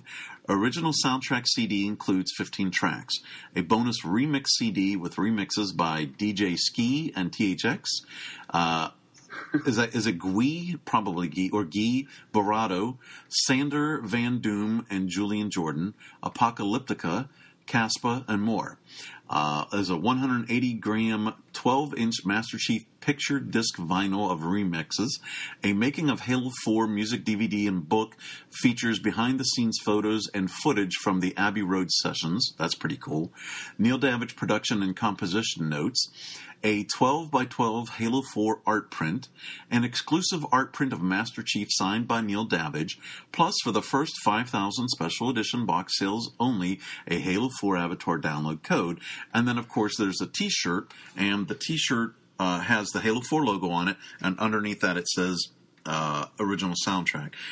You get all of that for $35. Now, to me, that sounds like a pretty good deal. If you haven't already got the Halo 4 soundtrack, this is most certainly the way to go.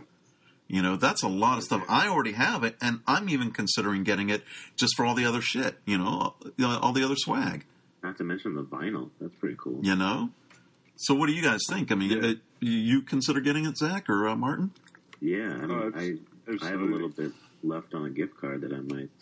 There you go. Purchases. So if you guys are interested, not just you guys, but everybody listening, if you go onto Amazon and you type in Halo 4 limited box set, you should be able to find it. And if you can't find it by that, add in the search area. Oh, by the way, you're going to be searching in the music section, so it should find it. But add in Neil Davidge, and you should find it. And the cool thing is then when you find them, you can actually buy that per the size of T-shirt. So they have it as small, medium, large, extra large, and 2XL, and they're all the same price. Now, I mentioned $34.99, I believe. Yeah, it's listed on Amazon at $35.99. Whatever, that extra dollar isn't going to kill you. I don't know how long this is going on for. Now, they mentioned, 5,000, so I imagine it's still going to be available for some time. Yeah. So, but really, that's a heck of a deal. If you already have the soundtrack, then I would suggest getting this for yourself and then giving your one to somebody else as a gift, re-gifting that, because you want all the good shit, all the signed stuff and all that, But, I think that's a good deal. And, like I said, I'm definitely contemplating getting that myself. An interesting little tidbit as a plug for Amazon, a free plug that they're not paying for. If you go to smile.amazon.com, a portion of your purchase is donated to a charity of your choosing. Sweet. That's cool. That's cool. That's very good. You know what? Remind me of that later, Zach, and I'll post that up on the blog, too, so people can read that and know. It'll be interesting to know what kind of charities there are, so that's a very good plug. Yeah. Cool. Okay, that it on that, guys? Yep. Alrighty. So the next thing is, and it's again about swag, but in this case, it's a lot of different things. Okay, this information came out from New York Toy Fair back in February, and I'm just going to name the items, and then we can start discussing each little one, in and of themselves. Okay, so there's a Halo 4 UNSC Fleet Officer bag. There's a UNSC Warthog Messenger bag. A Halo 4 Ammo Crate Tin Lunchbox. Collectible keychains, UNSC Warthog keychain, UNSC and Forerunner lanyards, Halo key covers, So, that's a lot of different things here. So let's go start back with the first one, the Fleet Officer Bag. Now, when you look at this thing, if you're familiar with the uniform that Lasky and the other officers on the UNSC Infinity wear, this looks like the chest of the uniform. So it actually looks pretty cool. It's a little bit pricey.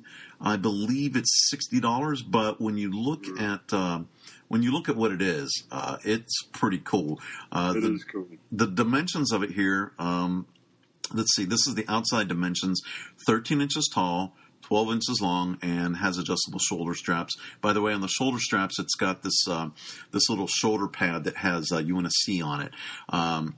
The interior can fit tablets from sizes up to 11 3/5 inches tall by 7 1/4 wide by 1/2 inch thick. So this would be a great bag for your tablets, or really if you want to just haul anything. This should be available sometime this month. It says at various online retailers. So again, approximately $60. You can probably, I imagine you can certainly get this on Halo Waypoint, but check out your local, or not your local, but your collecting sites like Entertainment Earth, Big Bad Toy Store, and so on. Those would probably be the ones that would also carry this as well. So have you guys seen this? Yeah, man, I'm looking at it now. Yeah, they're awesome. Wait, did you guys say you're planning on getting it? Either of you? No? Probably won't get it. Yeah. Won't get it. But I mean, if I was in the market for a satchel bag or something to carry my tablet in, I'd definitely consider it an option. Yeah. But I'm more interested in the other stuff down the page. Yeah, I mean, I like the way it looks, but it's kind of an awkward shape. Yeah, it is. It is a little awkward. All right, well, let's move on to the next thing then. So there's the Warthog Messenger Bag, and that one looks pretty doggone cool. Now, this one is not material like the other one. It actually features a hard shell with a nylon interior, and it actually looks like something that would be in the UNSC. I don't know if you would say like a UNSC gas can or maybe like a meal packet can or something, but it absolutely looks like something that would be in the UNSC straight from the games. This one is expensive as well. It's $70. Again, online retailers, available this month as well. The dimensions for this, it's 16 inches long, 13 1/4 inches tall, fits laptops up to 15 inches. It does have mesh pockets in it, and again, adjustable shoulder straps.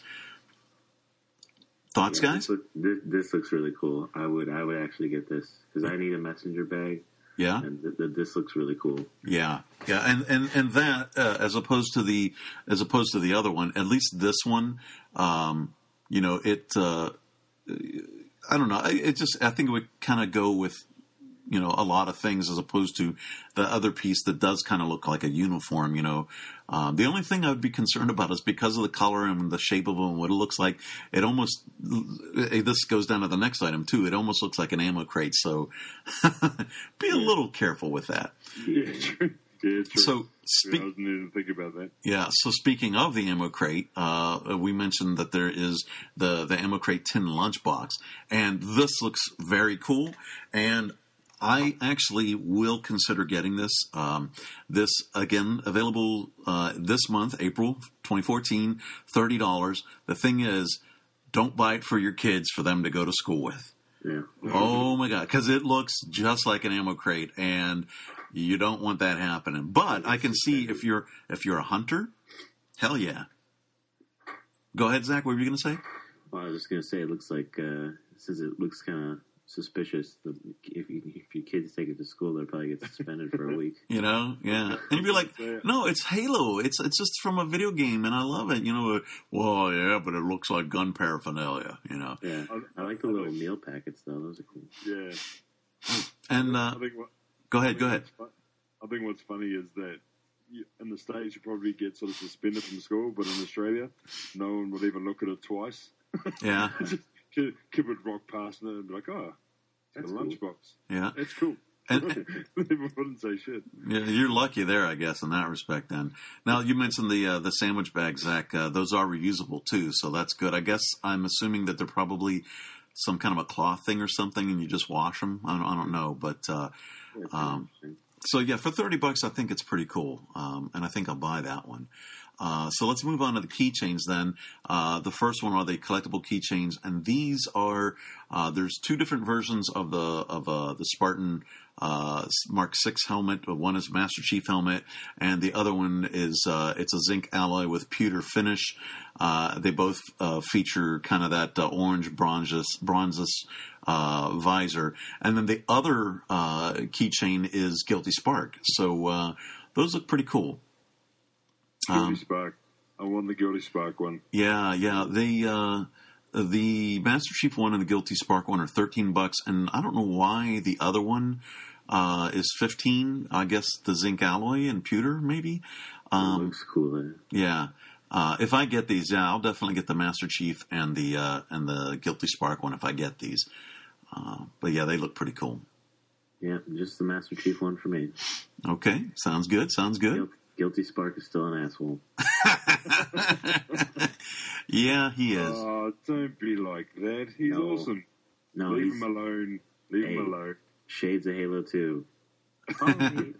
Follow me into this place. Okay. Oh, well, maybe it's Halo 1. I think it's Halo 1. Halo 1, yeah. Yeah, follow me into this place. All right, what's in here?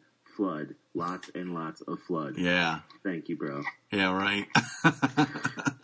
But he was so friendly when he did it. Yeah. You know what I mean? Like, it was so inviting. You're right. He's an asshole. All right. So then this next thing is they call it a Warthog keychain. Now, the only reason why they call it that is because on one side it's just printed. There's a side silhouette of a Warthog, and on the other side it's got a little patch that has UNSC. But what's cool about this is it's a canvas strap, and it's got a carboner clip on the one end. So that I think is actually pretty cool. It's $15 for that. Again, April as well. And I don't know that I'll get it, but darn it, if it's just something that just looks cool to collect, you know? Yeah, looks very cool. I'd probably think about buying that, considering the bevy of keys I need for my job. That'd be kind of cool, yeah. There you go. Yeah, that's a good idea. Okay, and let's see. Next to the last thing is they have the UNSC and Forerunner lanyards. They're only $6 each. The UNSC one has this UNSC Infinity Access card. It has a full stamping on it. And that access card looks very similar to the access card that came with the Halo Reach Legendary Edition. So I think that's one that I'm definitely going to get for $6. You know, I mean, that's a pretty good deal. The lanyard's 15 inches long. And, you know, again, that's a pretty good price. The Forerunner one has kind of these Forerunner, you guys all know what Forerunner stuff looks like in Halo. And it's kind of got this, these Forerunner graphics on it. And then the little thing that's attached to that is the Reclaimer symbol within a Forerunner symbol as well. And then it also includes like a little ID sleeve, so whenever you go to conventions and whatnot, you can put that in there. And again, for $6 each, this is one little thing that I probably wouldn't take it to conventions, but I would just have it as a collectible. What do you guys think? No, they both look cool. Back in high school, I used to keep my keys on a lanyard. Yeah. And then have the lanyard string hanging out in my pocket. I thought that was so cool.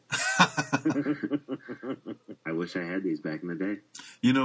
So you're talking about kind of like what the cool kids did back in the 50s with having their chains and all that hanging out of your pocket. That's what you did with the lanyard. Yeah. That's cool. By the way, I'm pouring a glass of drink here, so if you guys just heard that was not me pissing on the side, okay? All right. Martin, I'm sorry, I didn't hear, were you considering either of those? Probably not the lanyards, man. Okay. That's all right. Not for me. I mean, for $6, if they're a couple of dollars, maybe $2 or $3, maybe, I'd probably buy both of them, but you wouldn't probably just buy one without the other, being a collector. And that's the thing, I think, with most of these items. If you're going to buy one, you theoretically want to buy the whole lot. Right. Except for maybe the No, actually, you just want to buy them all. You couldn't just probably buy one keyring, could you, and then and not want the other two? Yes, you could. Yeah, you can. Yeah. you really don't like Guilty Spark. I hate. This is interesting. I was going to get a tattoo. I was thinking about when I was younger, maybe about 5 years ago. I was going to get a tattoo of Guilty Spark, like on my calf muscle. I thought that would have been different. Well, that'd be cool. That would be cool. But me and Guilty Spark aren't the best of friends. I think I'm going to change my name to XXL Guilty Spark Fan.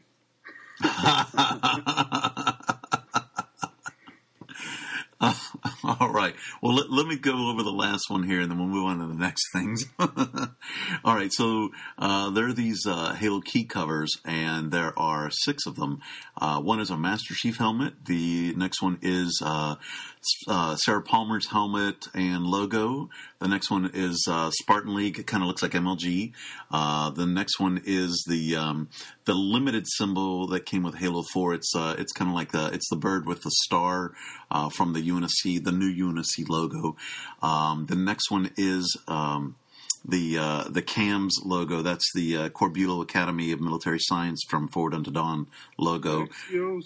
Yep, Axios on the other side of it. And then the last one is a grunt. Now, the thing is, it says that each key cover, each is $6. Yeah. That, I have to tell you, folks, now, I will pass on these. If it was $6 for the lot of them, yeah, I'd be all over it then. $1 a piece, I could do that. But man, $6 a piece for these, and I don't see that it's, what it says that it's made of. If it's like a rubbery thing, or if it's just, like a thin plastic or whatever. So I'm going to have to see these things a little bit better, and I will definitely at least wait on the sale. But if $6 each, too much for me. If I was going to buy one, I'd probably buy the Axios one. Actually, that and maybe the Grunt one, but I wouldn't bother with the others. Yeah. It's just me. Yeah. I'd get the Spartan League one. That one's pretty cool. Yeah. Well, now, to each their own. It seems like we kind of have a little varying mix there, and that's good. That's a good thing. Well, I've always mentioned this about collecting. No one is wholly right or wholly wrong in what they collect and how they collect. Collecting is a personal experience. So, you might only like certain things. You might be a character-focused collector who might, in this instance, would only collect Master Chief stuff. Or, you might like oddball stuff. Or you might like only some of the things and not all the things. Or you might be one like me that if I could afford to buy everything, I would probably buy everything, But again, we're all right. We're all right. I'm not going to say we're all wrong, but we're all right because it's all our own specific experience when we collect. We're all right and we're all wrong, damn it. Yeah, right. right about that. Okay. Let me move on to the next thing here. So this is it's Halo related, and I'll explain this here. Mattel, the toy company Mattel, has bought Mega Brands. And for you folks that don't know, Mega Brands is the company that produces Halo Mega Blocks. And all of you folks that come to my blog often, and if you didn't know already, that's HaloFanForLife.com, which I'd imagine if you're listening to this, you know that. But for those of you that do come to the blog, you know that I review so many of the Halo Mega Blocks sets on the site there. So this news is actually pretty important for a number of reasons. Mattel already had licensing deals with Mega Brands for Barbie and Hot Wheels. And Mattel, it seems, has found that they love what Mega Brands is doing, and that they can actually increase the marketability of those products as well as the market presence, and may be able to do some other things. And instead of like leasing out the license to Mega Brands by buying them, then you don't even have to worry about that. You just take it all over. So it'll be good in a way because Mattel is if they're not the number one, they're the number 2 toy producer in the world. So this will be great for Mega Blocks. Now, as far as collector stuff goes, though, Mattel does not have a great experience with collector brands. So how will this impact Halo Mega Bloks? The worry is among the Halo community, the Mega Bloks community, is that they will start doing stuff like they've done with some of their other collector-focused stuff, where they have these hyper-exclusives that you can only get at conventions. And we're not talking about stuff that's like at San Diego Comic-Con or New York Comic-Con, where even if they're exclusive there, that's still relatively easy to find. No, we're talking about some very specific cons that they would do themselves, or other smaller cons that, they're not going to produce mass quantities, and it would just be near impossible to get. And that's something that we Halo Mega Bloks fans just don't want to see happen. We want Mattel to keep their hands off of Halo Mega Bloks and let it go as it's been going, because they've been doing quite fine. The only thing that we want to see Mattel do is pressure retailers then to give them more space, because obviously Mega Bloks contends with Lego, and Lego has a crap ton of space, whereas Mega Bloks has, if you're lucky, a quarter of the space. So with Mattel backing it, there's that chance then that Mega Bloks will get more of a presence in the toy aisle, which means more area for Halo Mega Bloks, and hopefully more sets, newer sets. There was a whole revamp coming that was shown at New York Toy Fair for the Halo line, and this was pre-Mattel buying. Well, it was probably in the works, but it was kind of behind the scenes. But anyways, you can read about that on the blog. But anyway, so it's a good move, I think, for the marketability of the product. But as long as Mattel lets the folks at Mega Brands, by the way, they are keeping, from what I understand, they're keeping everybody. As long as they let those folks at Mega Brands run that, that portion of the company, because they know that, that's what they do, then I think we'll be okay. Any thoughts there, guys? No. Well, I know I'm the collector of the three of us, so. Yeah, I was going to say you have the most knowledge on this area, buddy.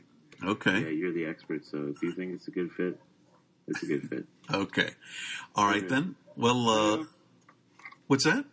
No, carry on, mate. Oh, You're okay. fine. I've got something else I want to bring up. It's kind of a theory that I've got, but I'll let you go. Keep going. Okay. All right. So the next thing, this is kind of miscellaneous Halo stuff, and this next thing is kind of neat for we here at the Spirit of Fire podcast. I've mentioned on the blog Halo Escalation. It's a comic book that's being done by Dark Horse Comics, and in this latest issue 4. The Spirit of Fire, which is the main ship in Halo Wars, has been mentioned, and in fact, in issues 5 and 6, we're going to, from the looks of it and the sounds of it, we're going to actually see the Spirit of Fire come back into Halo canon. I got to tell you, for me, that's exciting, because the ship itself was very cool, and if you guys played Halo Wars, I really enjoyed the game. The cinematics for that are fantastic, and even though they came out in, I believe it was 2010, they completely hold up against anything still. So with this information, then, and like I say, in Escalation number 4, I don't want to spoil it, but the Spirit of Fire is mentioned, and then in 5 and 6, it looks like they're going to find it, and there'll be some interactivity with the ship. So, how will that relate to Serena, who was their AI, who by this point, since the ship's been lost for 30 years, she will be completely batshit crazy and probably have already, completely obliterated herself, or she's completely crazy and taken over the ship and, who knows what. If you read Halo Escalation 4, you can kind of see where that might be possible. Again, I'm not going to spoil it. You can go to the blog and you can read my review of it, so then you can see what I'm talking about. Or you can, of course, always go to Dark Horse, buy the digital version, or your local stores, local comic book stores, and buy it, which is something, I always promote. Buy from your local stores. They need the support.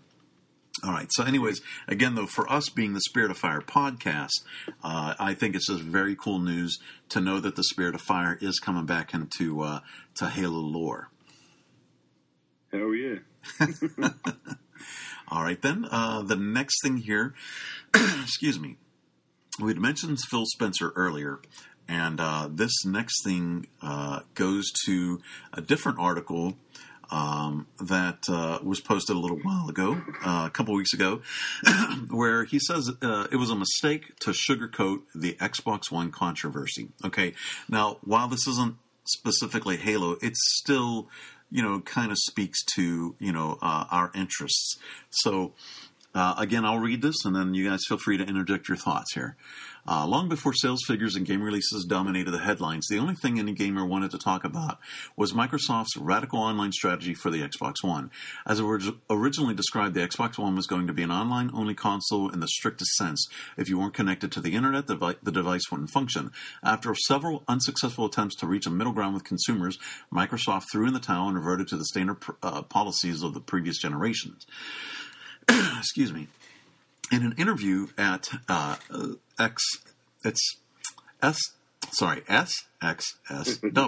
I always screw that up. Anyways, Phil Spencer, who's the head of Microsoft Studios, admitted that he and his team did not approach the delicate situation in an ideal manner. Let's see, he says, I looked at last summer, and that wasn't a high point for me. Coming out of the announcement of the Xbox One and E3, where I thought our messaging around what we believed in was confused. I had learned a ton last summer as leader of our groups about being true to your core vision about what a product is, not being confusing. And frankly, when you're going to say something to a consumer that might put them off, it's better to just be okay. Let me back this up. I want you to listen to this sentence. When you're going to say something to a consumer that might put them off, it's better to just be direct and honest rather than trying to sugarcoat something that might be controversial. Folks, that line right there points to a lot of things that really messed with Halo 4. Hashtag hindsight. Yes. Frank O'Connor saying there's no perks, but there were. It might not be the same, but it's very similar. A lot of things that they're saying, well, we're going to bring Halo back to its core. Well, actually, you brought the campaign back because it's Master Chief and Cortana, but multiplayer was not brought back to its core, not by a long shot. There's a lot of things that they added in that moved it away from the core. So hearing Phil Spencer say this, and now, by the way, he's got a promotion, too. I forget the name of his new title. He's head of Xbox or something like that. But the fact that he's saying this, it's better to just be direct and honest. Okay, so you're saying this, buddy, but then you're saying, well, if there's a Halo 2, no, well, you know what? Just be open and honest with us, please. You already are quoted as saying this. So that's why, when we were discussing this earlier, I knew we were going to come to this. He's not necessarily trying to sugarcoat it, but with all these rumors surrounding it, that's why I just say, just get on with it. Let us know, yes or no. And everything points to it being yes. So just freaking be honest with it. Just say, yeah, there's going to be, and we're going to give you more information come E3. You know what? That would be great. And then there's still going to be, we'll be talking about it. The pros will be talking about it. There'll still be plenty of discussion, so it's not like you're halting anything. Okay, let me continue on with this article here. I'd rather deal with the controversy of what we're doing and have an above-table conversation about that topic rather than trying to sugarcoat it with some other news. Again, that's quoting from him. Had Microsoft been more forthcoming at the outset, explaining in detail how its new online strategy could affect the next generation of consoles for the better, consumers might have given the Xbox One the benefit of the doubt. Instead, confusing, drawn-out reveals and a refusal to answer basic questions resulted in outrage. That goes without saying now. If there was anything to be gained by Microsoft's bold plans, the awkward delivery assured that we'll never know. So what do you guys think here? I have a lot of things that I could say about this, but I'd probably be rehashing some of the things I'd say. So please, you guys go ahead and interject here. Yeah. I mean, I think that the way that they originally wanted to market the next generation of their console was genuine. I think the way they did it, as he puts, was not a good way to do it. Right. And me as a consumer, I would rather pay less for games that I could buy directly on my console rather than spending the money at a store. I would rather spend it at the console. As long as it's cheaper. Yeah, as long as it's cheaper, because there's no distribution costs, there's no cost to transport the games, there's no packaging costs, there's no production costs. It's totally digital. I understand the need for copywriting and stuff, licenses, software licenses. That's standard everywhere. In computers, especially software licenses, that's standard. So I understand that portion. Now, the way that they marketed it wasn't the greatest. They said it was kind of like this is what it is. Shove it down your throats, and there it is. Because even if you remember, was it Don Matrick? I believe it was that said, that he's like, well, if you don't like it, then just stick with the 360. Really? Really? Bad. I think that played a part of his leaving. Well, you know what? I go back to that again, and I say that he was probably already in talks with Zynga anyways, so he didn't give a shit. We'll never know. We'll never know the truth of that. Either he was already in talks, or because of that statement, they said, you know what, you're going to be gone, and he went ahead and went to Zynga. Who knows? At this point, it doesn't even matter. It's just that was a colossal failure on their parts, Let's give a little bit more back history to this. From what I understand, and I could be wrong on this, so forgive me if I am, but from what I understand, the PS3 back then was trying to do the same thing that the Xbox One wanted to do, and that's by having digital copies as opposed to buying discs. And the PlayStation owners definitely did not want to go that route then. So here we are, several years later, 8 years later, and now the Xbox One is trying to do the same thing. Now, if you remember, the PS3 lost the console battle to the 360, and a lot of people point to that online feature being the death knell for it. Now, you look at the current thing, and the Xbox One saying, well, we want to do this all online, and I agree with you, Zach. They probably were genuine with it, but their delivery of the message just really was horrible, and it turned a lot of people off. And now you see that sales for PS4, at least internationally, not within the United States, but at least internationally, far exceed that. It doesn't help that the Xbox One is $100 more, and there's that sketchy the Kinect that you got to have, and some people are still frightened of that, quite honestly. And the way that they explained that, that wasn't good either. It didn't also help that at that particular time is when there was all that talk of the NSA, which is the national security. There was all that talk about them using the Xbox to snoop on gamers or anybody using it. That all just didn't help. So I'm glad to see Phil Spencer saying this, that it was a mistake to sugarcoat it. But then, let me go back to that sentence again. Just part of it. It's better to just be direct and honest rather than trying to sugarcoat something that might be controversial.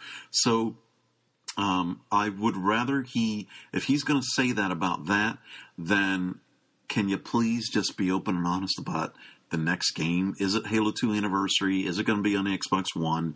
Let us know. If you're going to announce it at E3, then all you need to say is, we're going to announce information about that at E3. That would be enough.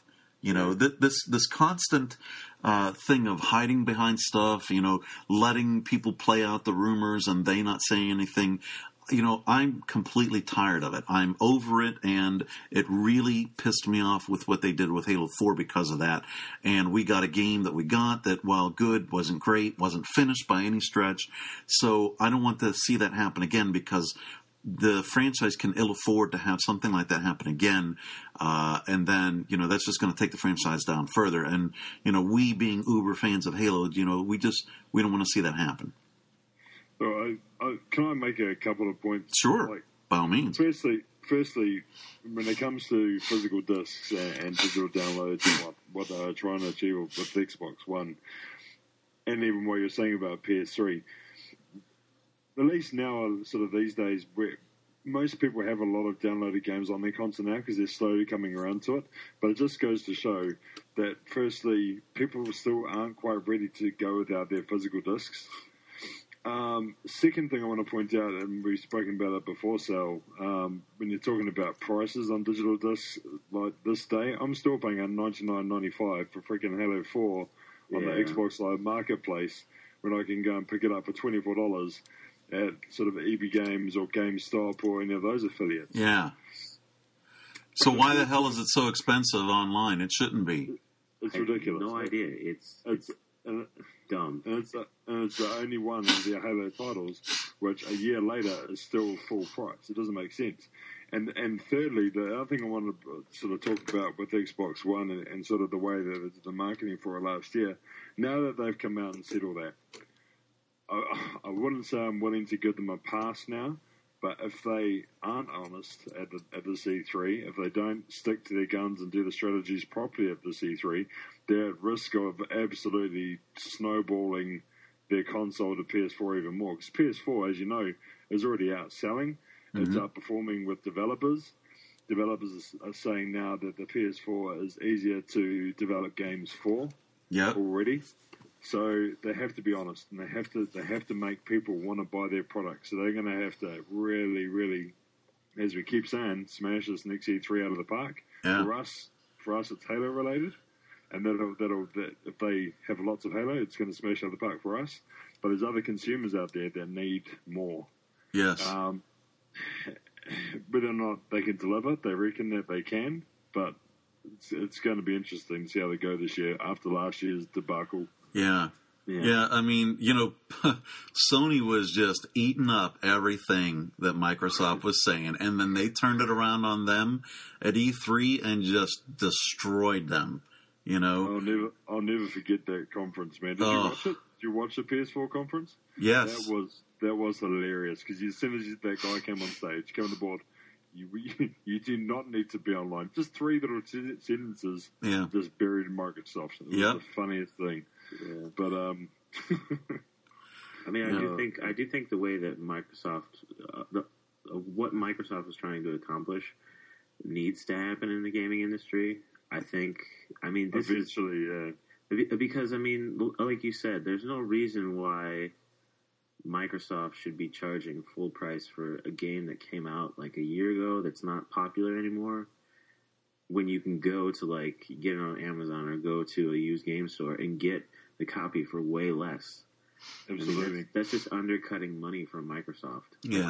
Granted, they get a little bit of the sale, I assume. Maybe not, but actually, on the reused games, they don't. They don't. They only get money from the initial new sale. Yeah. What better way to cut out that entire market than to do what Steam does? The way that Steam is so successful, because Steam has this, digital-only marketplace. And the reason why Steam is so successful is because they have moderately priced games. Right. That are cheaper than anywhere else you can buy them. And they have sales. Like, if you hear about people on the Steam sales, man, people spend buttloads of money on Steam sales to get I've heard about that. I've heard about that. If the Xbox Live Marketplace was like that, man. So here's the question then. Let me ask both of you. Because obviously, Martin, your answer will be different because of the currency exchange. So what then do you think would be a fair priced new game bought online through Xbox One? Yeah. For Xbox One. So $60 is what your normal game cost is in the States, yeah? Yes. Yeah. Okay, so if you're going to look at that, I'd say maybe 45. Okay, I was thinking 40. 40? I would say 40, 45. 45 would probably be a decent price. The top end, okay. Yeah, and see, and the thing is they get 100% of that sale. of that. And they can keep those prices up longer. And the thing is if they decide to reduce it, they're still getting 100% of the reduced price, not where GameStop, if they get a game and they resell it to somebody, Xbox isn't getting squat for it. And here's the thing, too. So by reducing the price, let's say it's 40 or 45, people will be more apt to buying DLC then because they didn't have to pay the full price for the game to begin with. Yes. You see, the cost difference for us is, so a normal game, let's say Halo 5 were to come out tomorrow, would be $99.95. So is that Australian dollars? Yeah, but our dollars are the same parity. So one Australian dollar equals one US dollar. Currently. Oh shit! Oh my gosh! So really? I think ours is slightly. We're 96 or 4 cents off the dollar from what the US is. So our games here, $99.95, brand new. Wow. So say when you have a big game, so say Grand Theft Auto, when multiple retailers are selling it, I think the cheapest that I found it was $79. Wow. Dude, the Xbox One, that's not region specific, right? It's not, no. So okay, so we need to look into then how much it would cost to ship a game to you, because, if it doesn't cost too much to ship, I mean, you get it a little bit later, but you might not have to pay as much. Holy crap. But again, though, that's where being able to buy online, if you could buy it at a reduced rate, would certainly be better. So, I think we're all fairly much in agreement that, it certainly is the way that gaming needs to go, but wow, they needed to deliver that message a lot better. Yeah, I mean, I think there's still going to be people who are like clinging to the old system, like, I want my disc. Why do you need a disc? Yeah, like the box and the disc and everything else just takes up space. And then also the whole point of people being mad that, well, you have to be online now. Well, most games now you have to be online. Most games are developed with some kind of a multiplayer aspect or something that means that you have to be online to be able to play it. So that kind of goes out the window. I think realistically, as generations go, and maybe give another 10 years, it's sort of the cycle of electronics. Eventually, people look back and go, "Do you remember when we had to use discs for games?" Yeah. I agree with you there. Yeah. It was the same thing with VHS. Can you remember when we had to use VHS or 8-track or? Oh, 8-track! Oh my God, you're really going back. And you know what? The 8-track, oh my God, when that first came out, that was the thing. It was like, oh, we don't have to fast forward through all these. We can just skip ahead a few things. Oh my God. Yeah, I mean, everything now is going digital. You look at movies, TV shows, it only makes sense, the natural progression of things, that game discs would eventually be moved solely to digital. And now this is a little off tangent here. Sorry to interrupt you, Martin. A little off tangent, since you mentioned that about everything going digital. How about we get brand new movies that could come through our cable supplier instead of having to go to the freaking theater and paying buttloads of money to go see I'll be honest. If I could watch, even if it cost me $10 to watch the movie, that means I can invite a whole bunch of people over and we could watch the movie for $10. We can make a party night of it or whatever, and we could all watch the movie instead of us each having to spend $10 or more per ticket, not to mention, the refreshments and all that, wasting the gas to go down there. Yep. Gotta be honest, I would really be into that. And then, the studios get 100% of that money, or much more than they would than going from a theater. They have a deal with the cable companies, but anyways. Working with Comcast, you probably wouldn't. Yeah, well, Comcraft sucks anyways, but I've said that before. Anyways, okay. Go ahead, Martin. What were you going to say? I'm sorry. No. I mean, I think at the end of the day, when as I said, give it 10 years, but I agree 100% with Zach. I mean, there's always going to be one or two people that have to have their discs, but it's going to be a dying sort of technology soon. But I mean, look what iTunes did with the music marketplace. Oh, yeah. Totally revolutionized the way we purchase music. Oh, I remember what I was going to say. I mean, I don't know if it's the same for you guys. Most of our video store chains over here are closing down. Like a lot of blockbusters. Oh, yeah. A lot of blockbusters are closing down here. we've got a chain called Civic Video. Those are all closing down. Video Easy's another chain, the major chain that are closing down. I mean, people just don't use these stores anymore. People would rather watch sort of pay TV or cable TV and get them on the same day they're released on DVD over their cable box. Right. So, I don't know. It's kind of sad because I used to work in a video store, but years ago. But, yeah. What do you do? All right, fellas. Well, we're starting to wrap up here a bit, so let me just mention a couple things that are specific to the blog, and then if there's anything else you guys want to mention after that, by all means.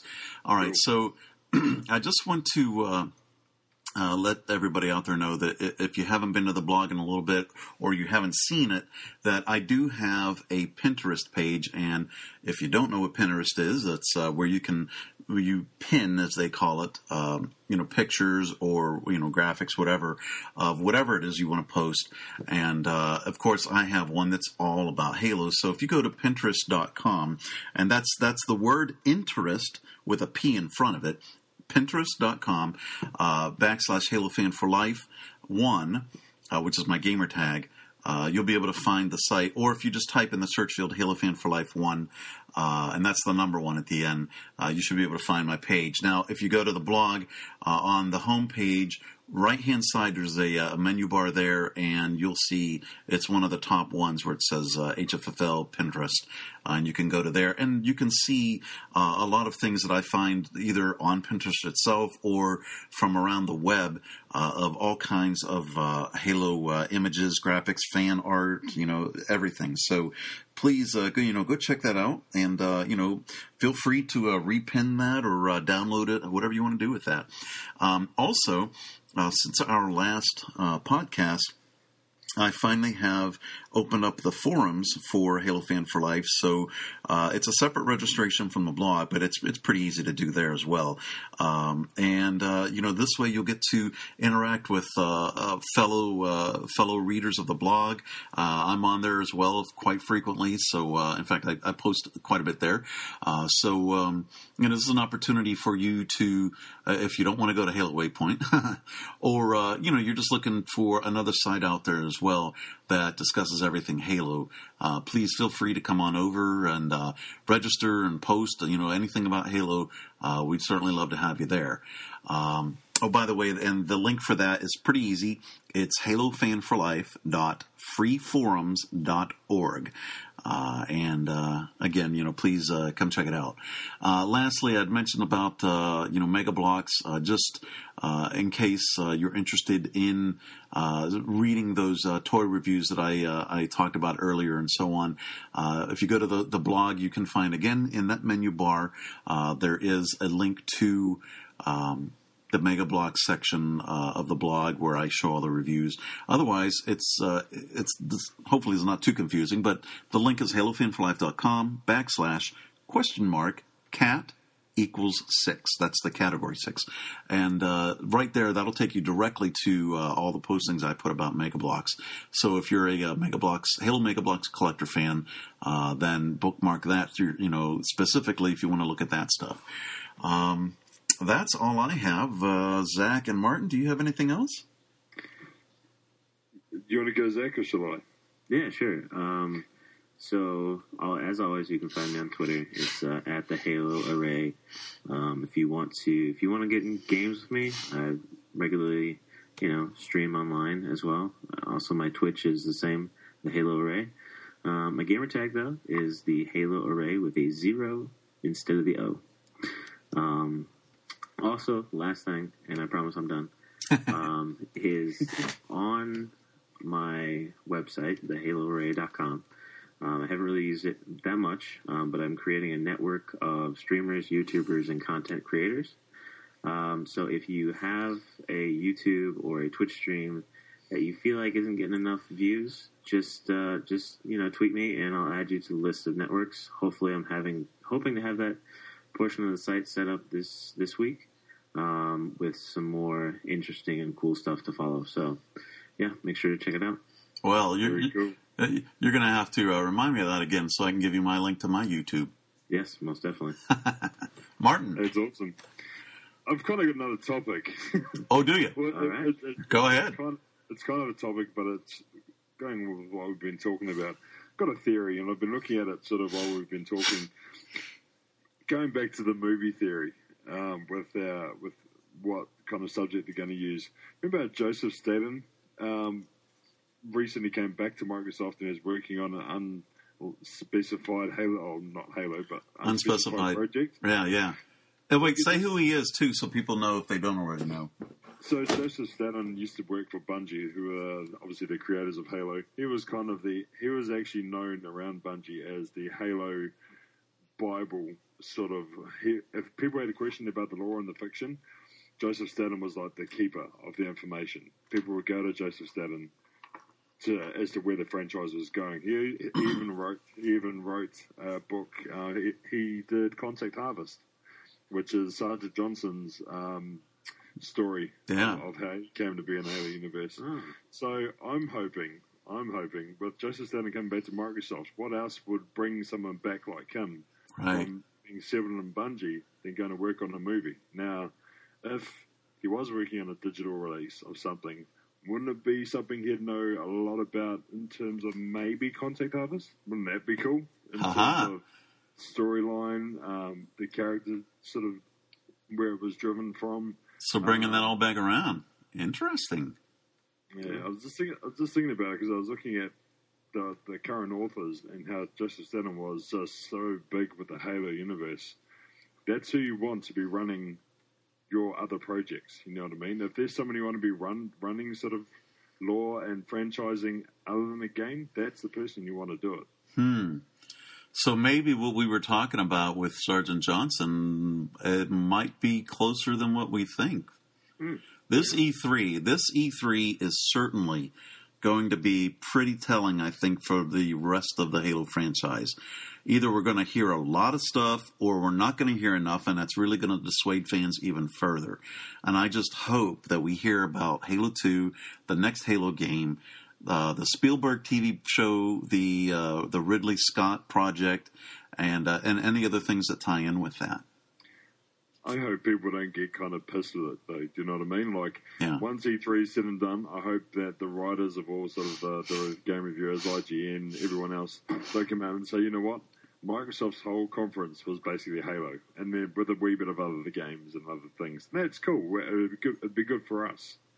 But I hope it could draw negative from other people who aren't so familiar with Halo, just being bombarded with so much. Right. But saying that, we want to see it, so who cares? All right, sir. Well, do you want to plug your Twitter as well? Yeah, mate. I'm at the Halo Opinion. No spaces. I won't say my gamer tag because I am going to change it. I've been really slack at changing it because I've said I've been going to do it for ages. Yeah, I've been waiting there. Yeah, no, I'm going to. Payday shortly, my friend. Payday shortly. But yeah, come and follow me. I've been posting a lot sort of recently, posting bits and pieces and trying to keep up with the news. And I think I was one of the first couple that retweeted one of the GameSpot's reviews about the news, about the movie coming out and stuff like that. But yeah, absolutely. Come follow me and yeah, cheers. and by the way, Zach, the word for the day is permantes. Yes. Yeah. For those of you that don't know, you're going to have to check that out on the blog and via our Twitter as well. Of course, you can find me at Halo Fan for Life. But just quickly, the Permantes is a sandwich shop here in Pittsburgh, very popular. And when Zach was down here last summer, we went there 3 days in a row. Good stuff. I'm jealous. Yeah, you know what? If it would travel well through the mail, I'd send you one. But I think, fearing the fact that, you're all the way in Australia and how long it would take, probably wouldn't be so good by the time I got there. I absolutely, I'm going to hold you to it because I do plan to come to the States in the next few years with my family. So I'm going to be on your doorstep saying, all right, take me there now. Bring it. You bring it, man. You get here and you better believe I'll take you there. You better believe it. Cool. Hey, and one more thing also, I know you're not really, but the Red versus Blue series, I'm just going to say it anyway. That's okay. Go ahead. The new series comes out on this month on the 28th. So season 12, I'm looking forward to it. Check it out if you get time. Obviously, go back and watch some of the other series. Good for a laugh, but also it's still Halo. Still a lot of stuff in there. Good fun. And on that note as well, too, congratulations to Rooster Teeth for their. I think are you sure that's season 12 and not 11? Because I know they just tweeted out that it's their 11 year anniversary of Rooster Teeth being in existence. It might be 11, mate. Give me 2 seconds. I'm going to double check. But carry on. Oh, that's okay. So congratulations to them. They've certainly been around for that long in a while, and they've been put into the Halo games, and they still have quite a bit of ties to Halo. So a proper congrats to them. Season 12. It is season 12. It is season 12. Okay. Yeah. All right then. Well, either of you guys have anything else here? Final remarks? Yes. No. No. Roll on E3. That's it. Yeah. All right. Well, we hope to have these podcasts a little bit more frequently, but I wouldn't say slacking. It's just that there hasn't really been much to discuss, and we kind of let some of this build up so we'd have a really good, solid podcast to get out here with a lot of information for you. So certainly, I imagine we'll have one before E3, if not a couple. But when E3 comes around, we're going to be all over that. So I want to thank my co-host Zach and Martin for joining me today. It's a different time for us. Normally, Zach and I do this in the evening, while Martin does it in the morning. So thank you, Zach, for getting up extra early, and thank you, Martin, for staying up late. And hopefully, you can get some sleep for work tomorrow. And thank you, all listeners, for taking the time out of your day to listen to our podcast. And please, if you've got a Twitter account, tweet out the Spirit of Fire. It has its own Twitter, though we don't use it much. Please, tweet out Halo Fan for Life, the Halo Array, and the Halo Opinion. And we appreciate your time for listening to us. And until next time, we are out of here.